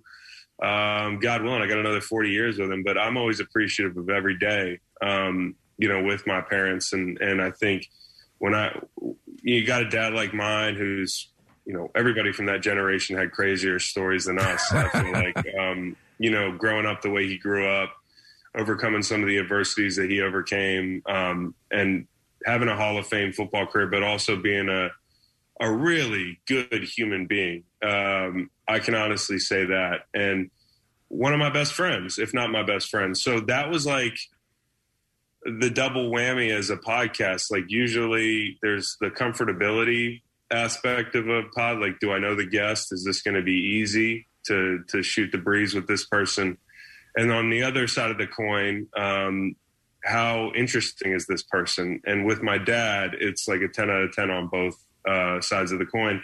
And for me, I love it. I mean, I've interviewed him a couple times now. Whether we do Father's Day, we probably do it every Father's Day. It's just the perfect guest for Father's Day. Right. Your father. I've done it. Yeah, I've done it in the season when I need a guest in a pinch. like behind the scenes, I text my dad and he's down to come on right away. And afterwards he's like, was that good? Are you good with everything? Like, did I give you what you need? And that's him in a nutshell. He's always been there for me in every way, as a friend, as a coach sometimes, as a mentor, and as somebody who tells you what you don't want to hear sometimes. That's great. Chris, I want to ask you specifically about two of your former teammates when you were here in Philly, in Jason Kelsey and Lane Johnson, because they both had great years on the field. Lane certainly had some issues off the field, and I really applaud his efforts for bringing mental health, among many other athletes this year, to the forefront, and people paid attention to it, and I think that that's a good thing. And then he came back, had a really good, successful season, scored a touchdown, which was freaking awesome. As an Eagles fan, to see Lane Johnson score a touchdown was really cool. And Jason Kelsey, you're talking about good guys. Like, this just continues to be what you want an athlete to be, especially in this town. So if you can speak a little bit about both those guys and your impressions of them. I love those dudes. I talked to Kelsey yesterday. I talked to Lane probably once every couple days, like maybe once a week. I just, a lot of your teammates, you play with so many guys in the league. I played for 8 years in St. Louis where we were very bad and there was a lot of roster turnover, and I played with probably 1,000 people. I don't know. That's an exaggeration, but it felt that way. So to have friendships with guys that you played with,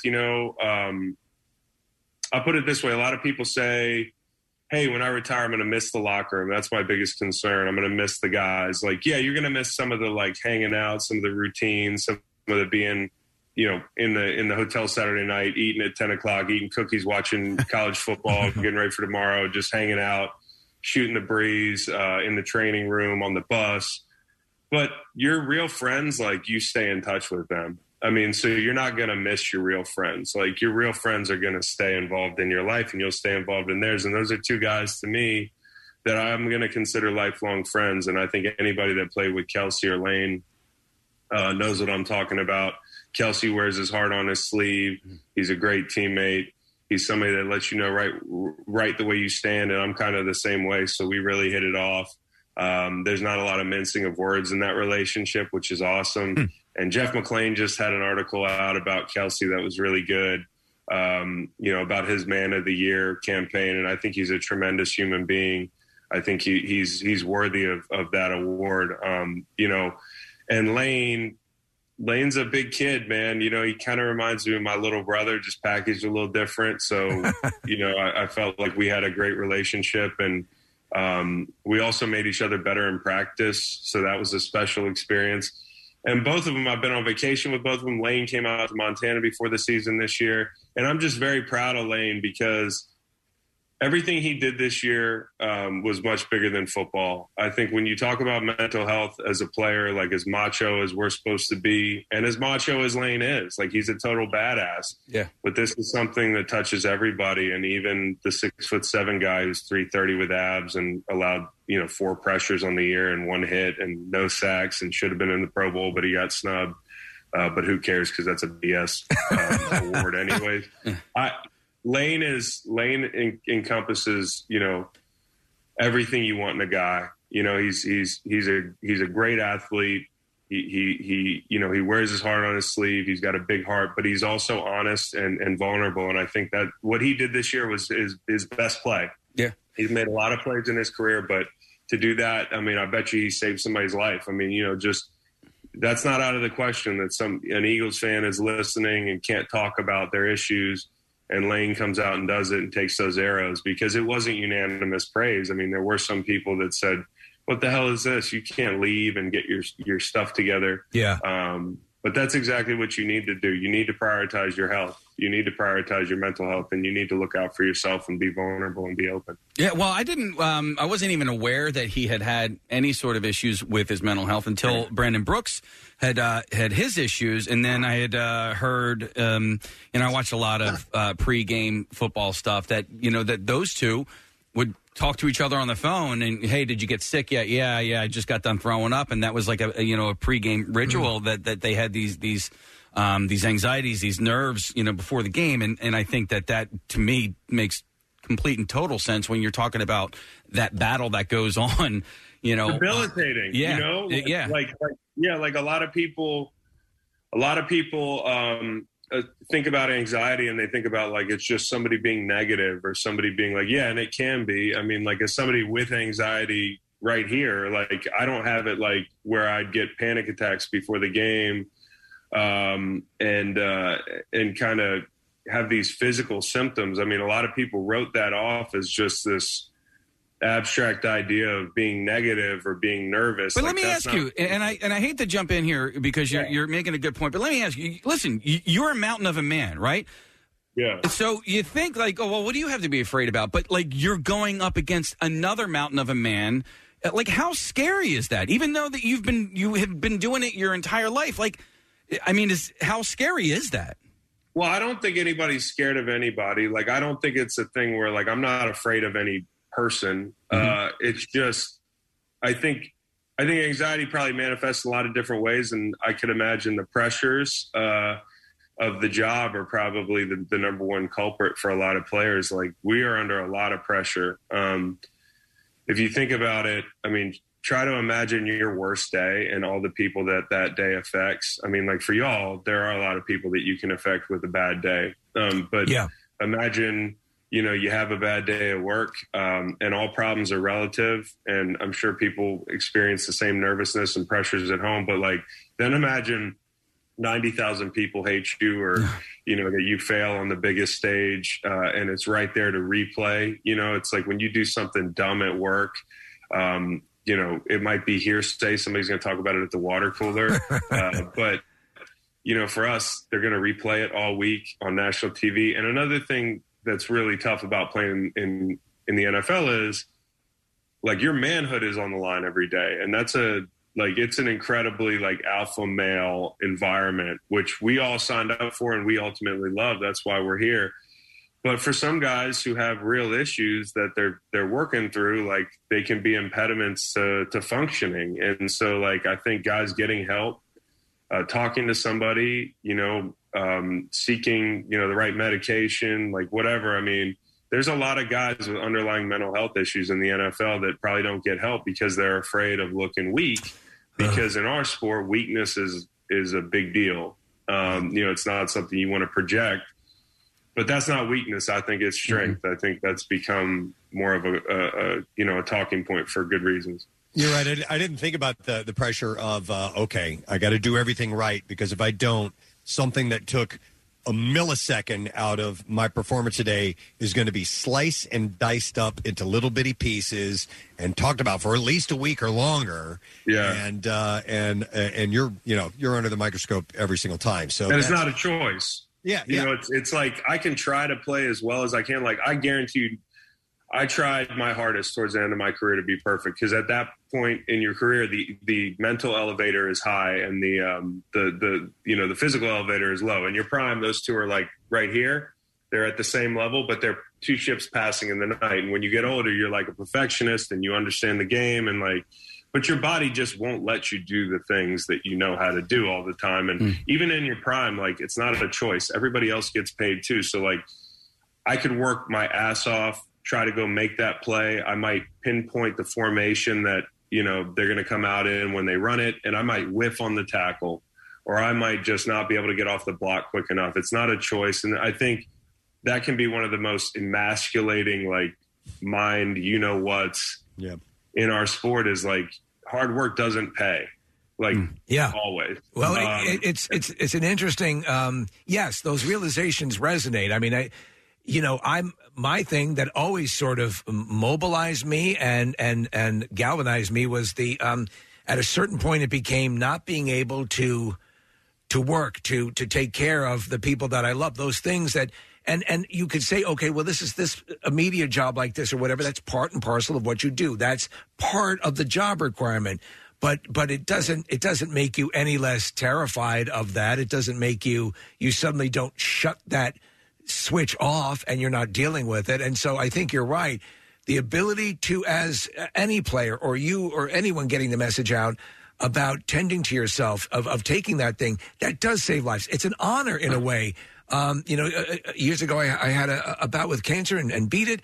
And then to me, the ability to pay that forward and help other people with that's life. That's the gift to be able to do that. That's the point. If you can't do something with whatever you like, turn your negative into a positive, because like I know for Lane, like whatever he's dealt with has been tough, because it was no secret that, you know, he had issues that he's dealt with and overcome. And the same thing for Brooks. Like I've heard about the panic attacks. Like I know how tough it is to wake up on game day for certain guys. Like, and these guys aren't afraid of anybody. They're just, you know, that fear of failure or embarrassment or it's not good enough. The pressure of kind of, it's a high pressure job. And I know like we get paid a lot and we are very lucky and I wouldn't trade it for the world, but there are realities that come with any choice you make in choosing to play pro football.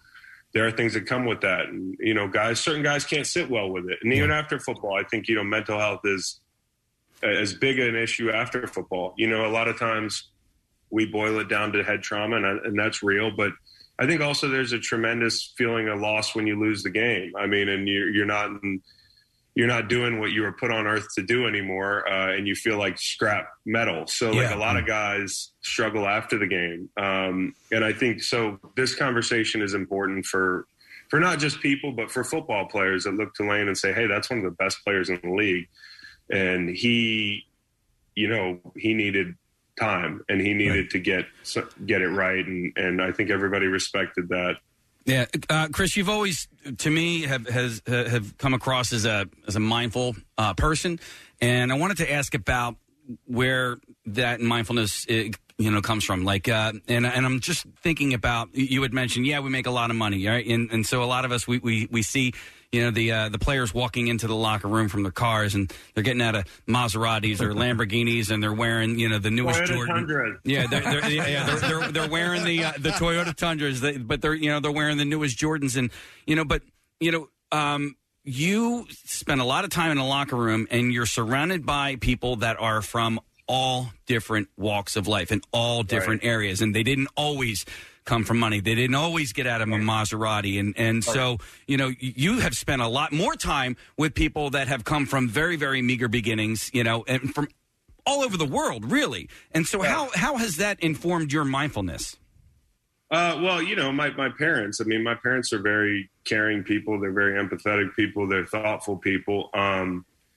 And, you know, like you talked about some of the people I play with in my locker room, and certainly a lot of those conversations served me well in like kind of empathizing with things and, you know, getting involved with something. But my dad, you know, he didn't have the upbringing that I had, and football gave him an opportunity to raise kids in an environment that he didn't get to experience. And I think that fact off the bat and his reinforcement of like, you know, we're not third generation money. I'm the first one that grew up with money in my family. And so I think, you know, keeping that groundedness of like my pops being able to highlight like almost annoyingly how lucky you are, and also like kind of how he had it, that whole thing. And also just entering a locker room full of guys, like you said, with different backgrounds. I think what's so cool about a football locker room is like, it's people from every walk of life. And it's also the place where you can be the most open. Like we've had conversations in locker rooms that are really difficult that I think a lot of people in corporate America, these conversations would never occur in the lunchroom. There's a certain openness about, you know, and almost safety in a locker room of like, hey, the doors are locked. What's said in here, what's discussed in here, you know, the revelations that people have, how they come about those revelations, some of the conflicts, some of the tough conversations, some of the things we might be embarrassed to share. It's safe because it's in the locker room, and these are guys that you really depend on in a lot of ways. And I really think it's special because I think increasingly, as we talked about earlier, like there's less opportunity to really level with somebody and talk to them in person, you know, and the most diversity of upbringing, you know, ethnic diversity, religious diversity, like NFL locker room, and then also the safety to have those conversations. Chris, I think in another life, you and I probably could have been best friends because you love Pearl Jam. I love Pearl Jam. You've climbed Kilimanjaro. I've climbed Kilimanjaro. And my brother married Jenny Hanger, and her sister is Jane Hanger. Yeah. And so I know you grew up with the Hanger sisters, which is adorable, and that they're part of my family. They saw your name on the St. Anne's Belfield Wall of Fame, and rumor has it that while you were pretty good at football, you were only mediocre at baseball. Is that true? That's not. I would say I was mediocre at hitting the curveball, but I was elite at hitting the fastball. I could park a fastball at your studio. There you go. But Jenny's brother, George, was like a ridiculous hitter. I mean, and George didn't say two words, country boy, like just quiet. And he was kind of scary. He was like older than me. But we had a pretty good little team, and I loved baseball. I just, again, like once I got big, I couldn't hit the curveball, and I was like, all right, there's a fork in the road. I could continue down the road of being 250 in high school and lifting weights after every practice and busting my ass, or I could stay loose and try to play D2 baseball or something. I don't know where I would have ended up. But, big decision. But I did love baseball. It was a lot of fun. I'm getting into the Phillies. I'm trying to get into the Phillies, man. Like, I'm trying to get into, Major League Baseball again. It's been a break since I was a kid, so we'll see. All right. Well, we're gonna have to wrap in a moment, Chris. But we definitely got to talk about the elephant in the room, the Eagles and the Bucks, and get your take and where your mind is at on that, because you got a little bit of history there. Yeah, we should be talking about the Eagles and the Bucks. We shouldn't be shy talking about the Eagles and the Bucks. I think the Eagles can beat the Bucks. I do. Jalen Hurts is going to have to play, like a veteran. And I think what's amazing about the Eagles is, and they played these guys in September or October, but it was 28-22. I think Eagles had the backdoor cover if you're keeping track at home. And I do think they cover this weekend at the very least. But these two teams are completely different. Look at the injuries that Tampa has sustained. I mean, obviously, we know what they are. Chris Godwin, do we know what that means? I mean, Chris Godwin is his Julian Edelman. I mean, but probably maybe more talented, better, and somebody that Tom trusts in those stick situations if you don't have Gronk. So you take away that security blanket. Leonard Fournette, who was a lot of the reason that they were able to make that run late in the year last year, is out.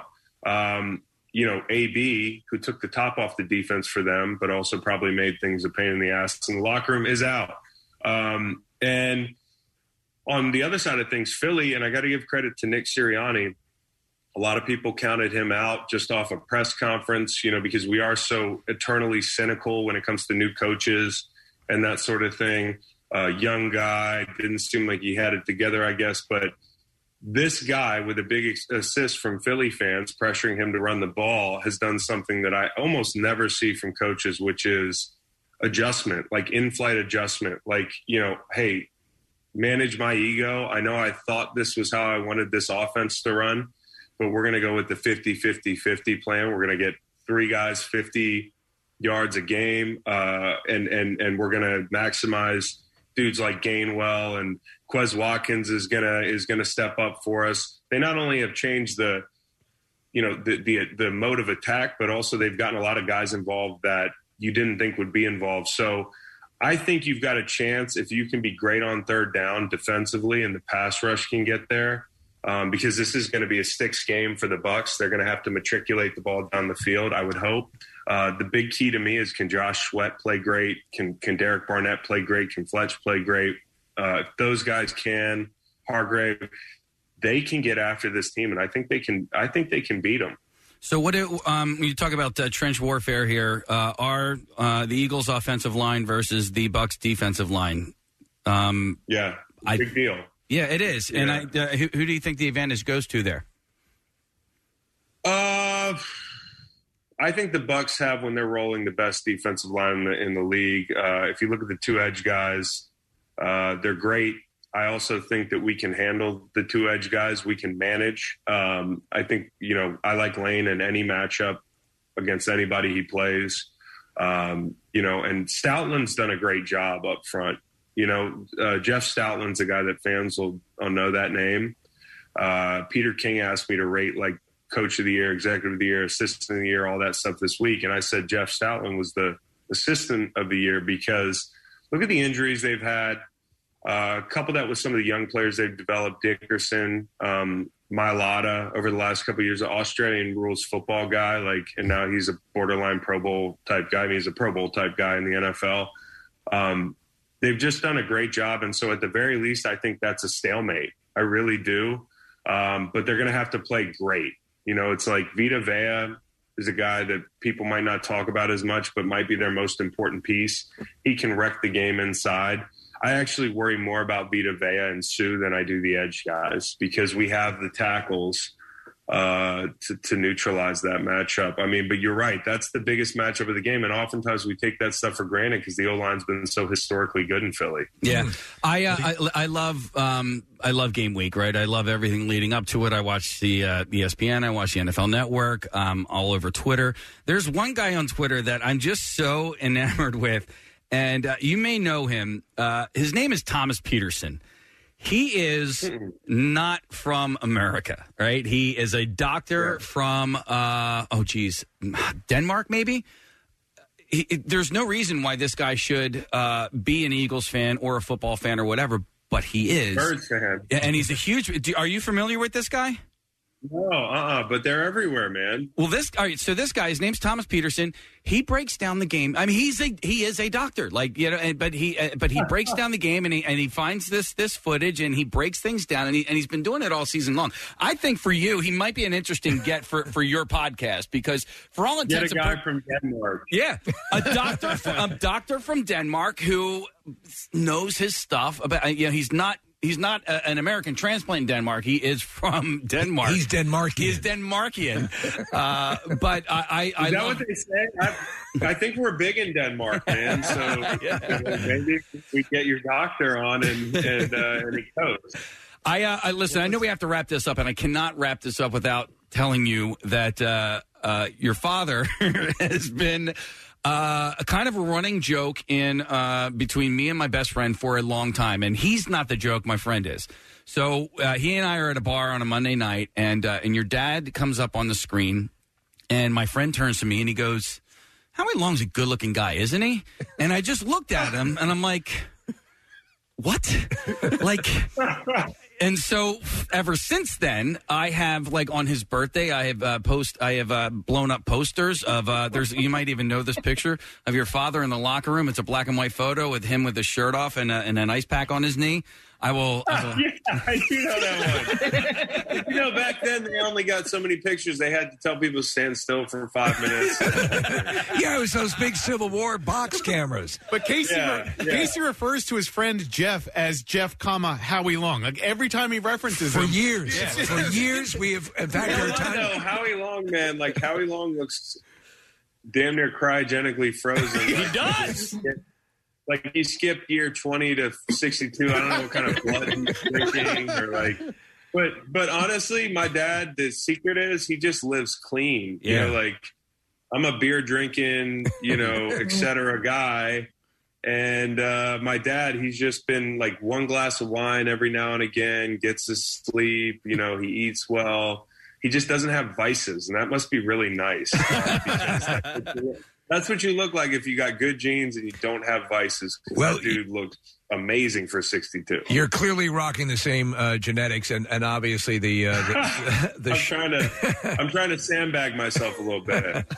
Listen, we're gonna point people, if they haven't listened yet, to the Greenlight podcast with Chris Long, and you can find it wherever podcasts are available. But we'll definitely send people because you're a good guy, and we love having you as as a member of the Philadelphia community because of your time spent. I love being one. It's the most special place. I miss it all the time. Just hearing you guys talk about the traffic, so it brings me back to my commute. And we don't have any traffic in my hometown, but I would sit in traffic to drive to work in Philly. I love that city. Nice. Well, if you come back in town, please visit us, man. We'd love to have you. No question. Excellent. Everybody Thank you. Get well and stay healthy. Done deal. Thank you, Chris Long, everybody. Yeah. Take care. La la la la.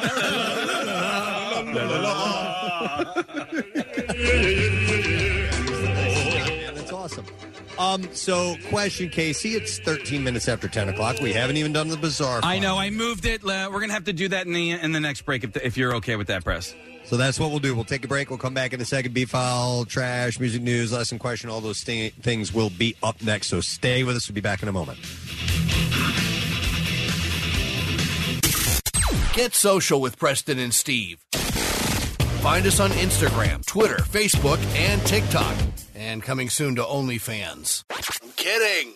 Hi, I'm Steven Singer. Yep, that's me, the I Hate Steven Singer guy. This Valentine's Day, avoid that look of disappointment. You know the look. A week after Valentine's Day when she throws the flowers you just bought into the trash. Try this. Get her a real long stem rose dipped in 24 karat pure gold. The only rose that's guaranteed to last forever is just $59. Our famous 24 karat gold dip roses arrive in our signature gold gift box. Order now and get free shipping at IHateStevenSinger.com. That's IHateStevenSinger.com. Now, back with more of the Preston and Steve Show podcast. Wednesday morning, secret text word, chance to win some tickets to see Dirty Honey and Wolfgang Van Halen. That show's date has shifted. I don't have that information handy, but we'll get that in a moment for you. But we are giving away the prize. We have a final look at traffic, I think, really, really late, right, Kathy? No? No, we're good. We're done. Okay, we're good. All right. All right, so Preston, the dates... The dates, by the way, they were supposed to be January 18th at the Fillmore. It's postponed until Thursday, March 31st. But as Casey said earlier, the tickets that we're giving away, or if you have tickets already, they will still be valid Thursday, March 31st. Excellent. All right. Way late with this, but we have the bizarre file to do. So let's do it. WMMR presents Preston and Steve's Bizarre File. Okay, Press, I'm going to do the sponsor for the Bizarre File real quick. Why, thank you, Casey. It is brought to you by Squeeze.com, the best juice cleanse on the market. Lose inches, drop pounds, feel great, and sleep better. Now, free shipping with code RADIO at checkout. All right, we'll start with this story out of Australia. Alice was nearly killed by a huntsman spider, but the spider never touched her. It appeared in her car as she was driving, and the shock of it caused her to swerve suddenly, rolling the vehicle and landing her in the hospital. Wow. These things are giant. You've seen these before. They're a nightmare, as is everything else in Australia. She said, I'm very lucky to be alive. And while there are no statistics for crashes caused by spiders specifically, being distracted is one of the leading causes of car crashes in Australia. According to an expert, when people get startled, their fight or flight reflex can kick in. While it's fairly common to get spiders and their webs on the outside of the car, it tends to be the larger huntsman spiders that are found inside your car. Oh, that's awesome. Owen Seaman, that is this guy's name. The collection manager for the Arachnia and Myriapoda at the Queensland Museum said that's because huntsman spiders are looking for a good place to rest. Said if you go out in the bush and you see a eucalyptus tree with great shoots of peeling bark on them, that is where you're likely to find huntsman spiders spending the day. It's a nice sheltered place, and it's dry, and they come out at night. And he said, but as soon as the car starts to move, well, what can happen is the huntsman usually hides under the visor. That's awesome. Kind of like that. Doesn't get any better. And so when the car starts to move and vibrate and or someone flicks down the sun visor, the spider doesn't feel safe anymore and it can panic and take off. Now, the guy says that no matter what, the spider is not trying to bite you. It is trying to get away. Sure. That what you should do is calmly find a spot to stop the car, get out, and set the car on fire, because that's what I would do. But no, he says you open it up and the spider will find its way out. But if the spider disappears under a seat or somewhere else in the car, it won't move unless it feels threatened again. So you're pretty much screwed if you get one of these in your car. I like setting it on fire. That works for me. Honestly, the things are nightmares. One of your only options. All right, moving on to another story. Kent, Washington Mayor Dana Ralph says that her administration badly underestimated the public outrage that would spring from the decision not to fire an assistant police chief who posted Nazi insignia on his office door, embraced the rank of an officer in Adolf Hitler's murderous SS, and joked about the Holocaust. The admission came as Ralph and Police Chief Rafael Padilla issued a somber public mea culpa apology and lengthy video explanation Friday on YouTube. Sorry. Reasoning behind the city's decision to discipline Assistant Chief Derek Camarazel by giving him 2 weeks off, which he could take as a vacation, and ordering him to undergo cultural sensitivity training. Ralph and the chief were forced to revisit that decision and called last week for his resignation. So news broke last week after a citizens watchdog group obtained documents from the investigation to public disclosure. I mean, this guy, he was not being subtle about it. So Camarazel, a 27-year Kent police veteran, was targeted for investigation after a detective complained that the assistant chief had posted the rank insignia of Nazi Obergruppenführer over the nameplate on his office door. Okay. And referred to himself by that rank, one of the highest in the Third Reich, held by officials who oversaw the slave labor and death camps. The investigation also showed that the man at one point shaved his facial hair into a little Hitler mustache. Is it possible? Photographed in Lederhosen, apparently giving a stiff-arm Nazi salute during the city's 2019 Oktoberfest celebration. Is it possible he was attempting to be ironic? Maybe they missed the irony of the situation. He'd also joked that his grandfather died in the Holocaust by falling drunk out of a Nazi guard tower. Okay. So the man wasn't very subtle, and therefore they had readjusted their assessment, and they have since let it I go. also heard, Preston, that he was using a stolen Netflix password. No. Yeah, so. Oh, that's what finally put Yeah, over the that's it. Enough. All right, and we're going to keep this one short because we're so late with it, but I got to go with this one. 2 Florida women each are facing a felony burglary charge after allegedly perpetrating a 3 a.m. glitter attack on a male victim. Investigators say Sarah Franks and Caitlin O'Donovan arrived early yesterday morning at the Clearwater residence of Jacob Cullen and began arguing with him while he was standing on his fenced balcony. So they glittered up Cullen? Franks and Donovan, cops allege, each threw a container of glitter at Cullen, who was struck in the upper torso and head. They do not reveal the nature of the argument or the relationship between the parties. But after pelting Cullen, Franks climbed over the ground level fence and entered his apartment, where she engaged the victim again by throwing more containers of glitter at him. I hate Franks glitter. He then allegedly unlocked the front door to allow O'Donovan to enter the residence. Once inside, O'Donovan threw additional containers of glitter at Cullen. Like, how much freaking glitter did they have? Yeah. Upon completing the glitter bombing, Franks kicked a window in the residence till it broke. The pair then drove away from the apartment complex. Since it appears Cullen was able to identify his assailants, police arrested Franks and O'Donovan about an hour later after the glitter attack. The getaway car, police reported, was tracked back to the duo's home. The auto was, quote, still warm to the touch, and glitter was observed on the inside of the vehicle. Franks and O'Donovan were arrested on a felony charge of burglary with assault or battery, and Franks was also charged with criminal mischief for allegedly breaking Cullen's window. And it's a short one, but we will end the bizarre file right there. We have to do today's lesson question. Don't know what it is, don't know what the prize is, so I'm going to turn it over to you guys to handle that part of it. All right, well, I'll have the question for you, Preston, and then Casey can go over the prizing. So the question is, who is opening for the non-existent band Meth Burrito? Which band is opening for the other non-existent band, Meth Burrito? All right. 215-263-WMMR. That is a number. In Casey, what are we giving away for? That's a pair of tickets to see Tracy Morgan live on stage July 16th at 8 p.m. at Ovation Hall in Ocean Casino Resort. All right, we will be trash while you are calling in, so let's do that. WMMR with Preston and Steve's Hollywood Trash. All right, while we wait for your call, Steve Morrison with these stories. It would be my honor. A man who just days ago was arrested attempting to get into Kendall Jenner's home for the second time is already back out on the street. Luckily for Jenner, California law says 31-year-old Arnold Babcock will only get one more chance to kill her, then he must promise to stop. Hey! John Watts, who directed the wildly successful Spider-Man No Way Home, will direct the final installment in the Final Destination franchise. Watts says the movie will wrap up all the existing plot lines and will be called Final Destination: Too Fine to Dest. Oh, my Doesn't make any sense. And finally, get this. This is amazing. ABC revealing that 40 of the 43 couples brought together on The Bachelor and The Bachelorette, only 9 are still together.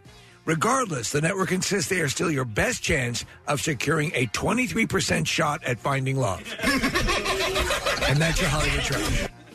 All right. Thank you, Steve. All right, Case, let's see if we can get an answer to the question, if you will, please. That question again, Nick, is what? Who was the opening band for the non-existent band Meth Burrito? Okay, we are going to go to, it looks like John on line 1. John, are you there? Yeah. All right, John, do you know the answer to the lesson question? Hello, Cleveland, with Blood Eagle! Blood Eagle! Here we go.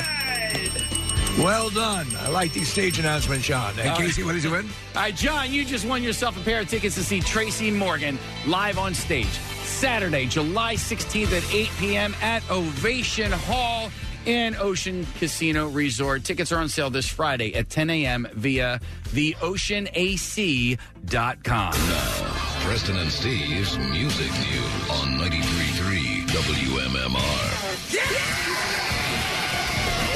And Music News is brought to you by Primo Hoagies. Big games, big parties. It isn't just football. It's an experience, so don't settle for an average catering tray. Make it Primo. Order in advance and online at primohoagies.com. It's not just a hoagie, it's a Primo. All right, we're going to start with the band Ghost and Volbeat. They will be releasing a limited edition double A-side 7-inch featuring each band's contributions to the Metallica Blacklist charity album at their upcoming co-headlining tour.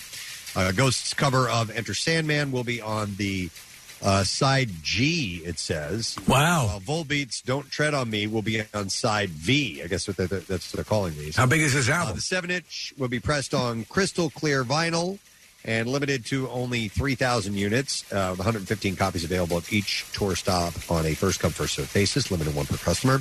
All proceeds will be split between the All Within My Hands Foundation and the charities of the artist's choice. So Volbeat and Ghost have two different charities that they are going to put those contributions to. Megadeth and Lamb of God have added another North American leg. They're co-headlining Metal Tour of the Year.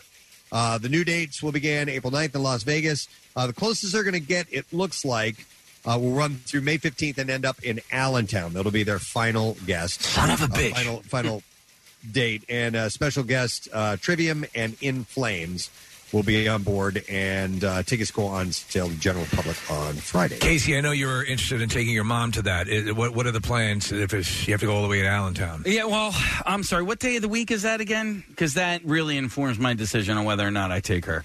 You know what? I'm not really sure. We'll have to all right. look okay. at that. I mean, if it's a weekend, that way she can rage. Yeah. A new trailer, we spoke about this earlier this morning, has dropped for Foo Fighters' upcoming horror comedy movie, Studio 666. The band shot the feature-length album with director B.J. McDonnell, and it's based on a story originally written by the band's by Dave Grohl. He wrote the whole thing. So the film's going to open in select theaters coming up February 25th. Tickets are available now, and you can go to studio666movie.com. It looks like it's going to be really fun. Yeah, absolutely. And last story, Eddie Vedder has unveiled the full track listing to his upcoming solo set called Earthling.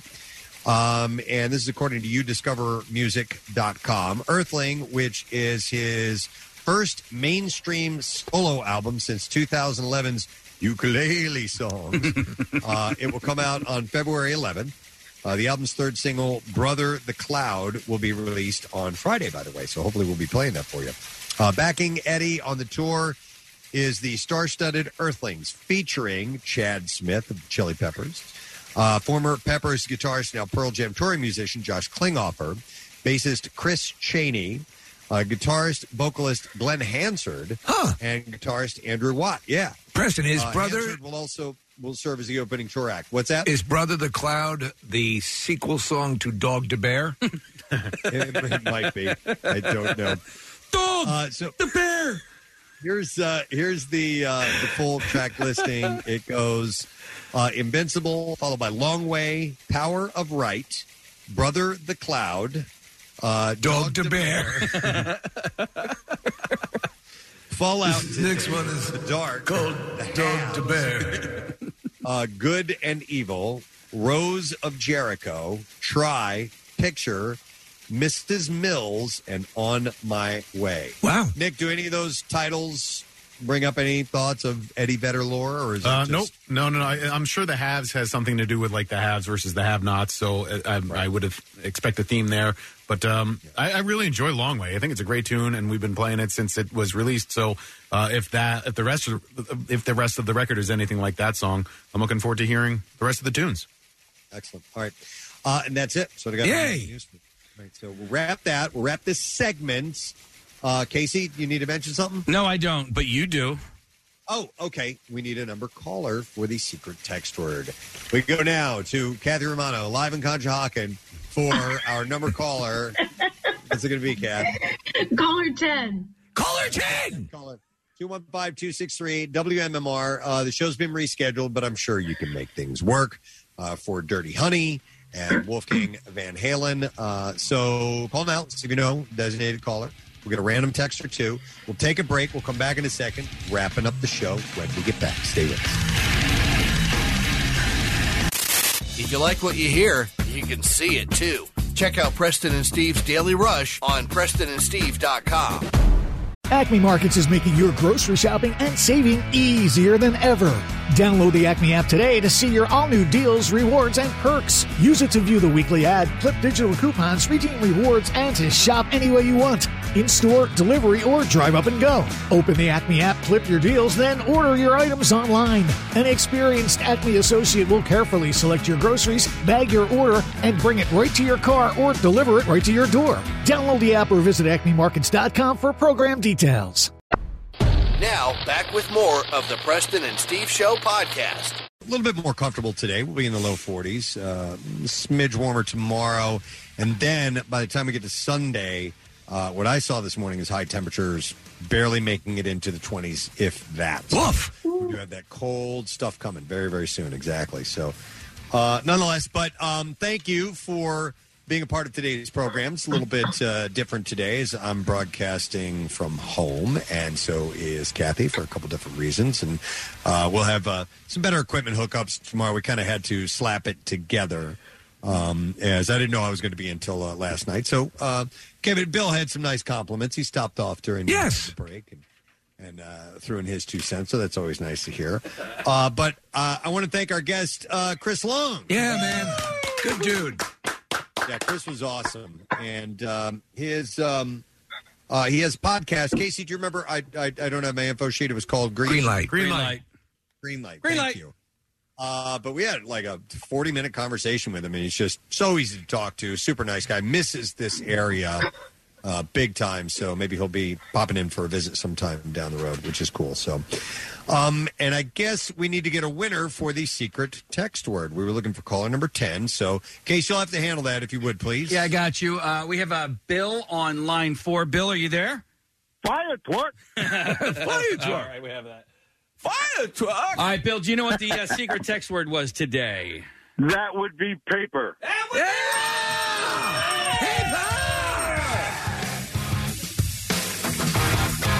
All right, Bill, we just, that was his name, right? Yeah, we just threw Bill on hold, and yes, paper was the secret text word today, and Bill has won a pair of passes, pair of tickets to see Dirty Honey and Mammoth Wolfgang Van Halen. That show was supposed to be on Tuesday. Right. It has been moved back into March.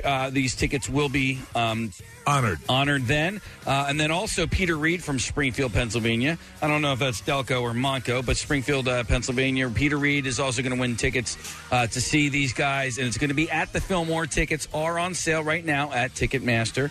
And you can also tune in this weekend for WMMR concert warm-up as we prepare for a flurry of winter rock concerts other than this one that was just postponed. All right. Thank you very much, Case, for handling that. So I guess the other thing we need to do is letter of the day, correct? Yeah. All right, let's fire that up. Okay. Oh, God damn it. Opening. Preston and Steve on 93.3 WMMR. Now, the Daily Letter. I don't know what happened. I just went right back into that Dirty Honey song.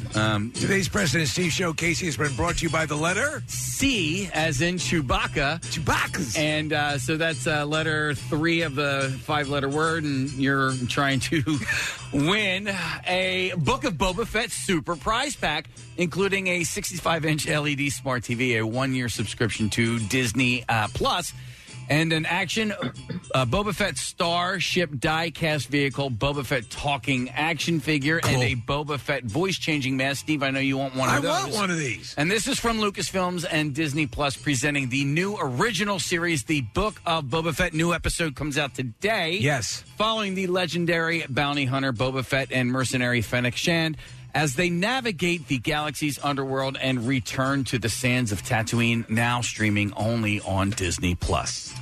All right, 2 more letters, and we give that prize away on Friday. We need to thank our sponsors in case you're going to have to. Where are those? You got to see how Casey's just like jumping to every station on your side of the board, Preston. He's doing a great job. All right, well, I appreciate that, Steve. Thank you. I'm doing an okay job. But today's show is brought to you by Dunkin', the official coffee of the Preston and Steve Show, as well as Acme. Download the Acme app to see all your new deals, rewards, and perks today. Visit acmemarkets.com for details. And it's also brought to you by Jurassic Quest, coming to Philadelphia January 15th through the 23rd. And you can get tickets at JurassicQuest.com. Excellent. All right. Thanks, Case. So on tomorrow's program, we'll be doing a similar format as this, but maybe sounding a little bit better than we had today, but we appreciate your patience. Tomorrow we have a guest. His name is Nims Persia. So there is a Netflix special called 14 Peaks where he climbs the 14 tallest peaks in the world in a ridiculously short amount of time. And these climbing docs are incredible. I love them. I've not seen this one yet, but Steve, you had a chance to check it out? Just a little bit, and I'll tell you this: he's amazing. The time frame, the time constraints is amazing. Listen, it's a whole other type of person and a whole other type of world. I'm perpetually fascinated by this kind of stuff. Yep. All right, so that is it. We are done. Rage on. Have a great day, and Mr. Pierre Robert will take care of you next. We will see you tomorrow, friends. Bye-bye.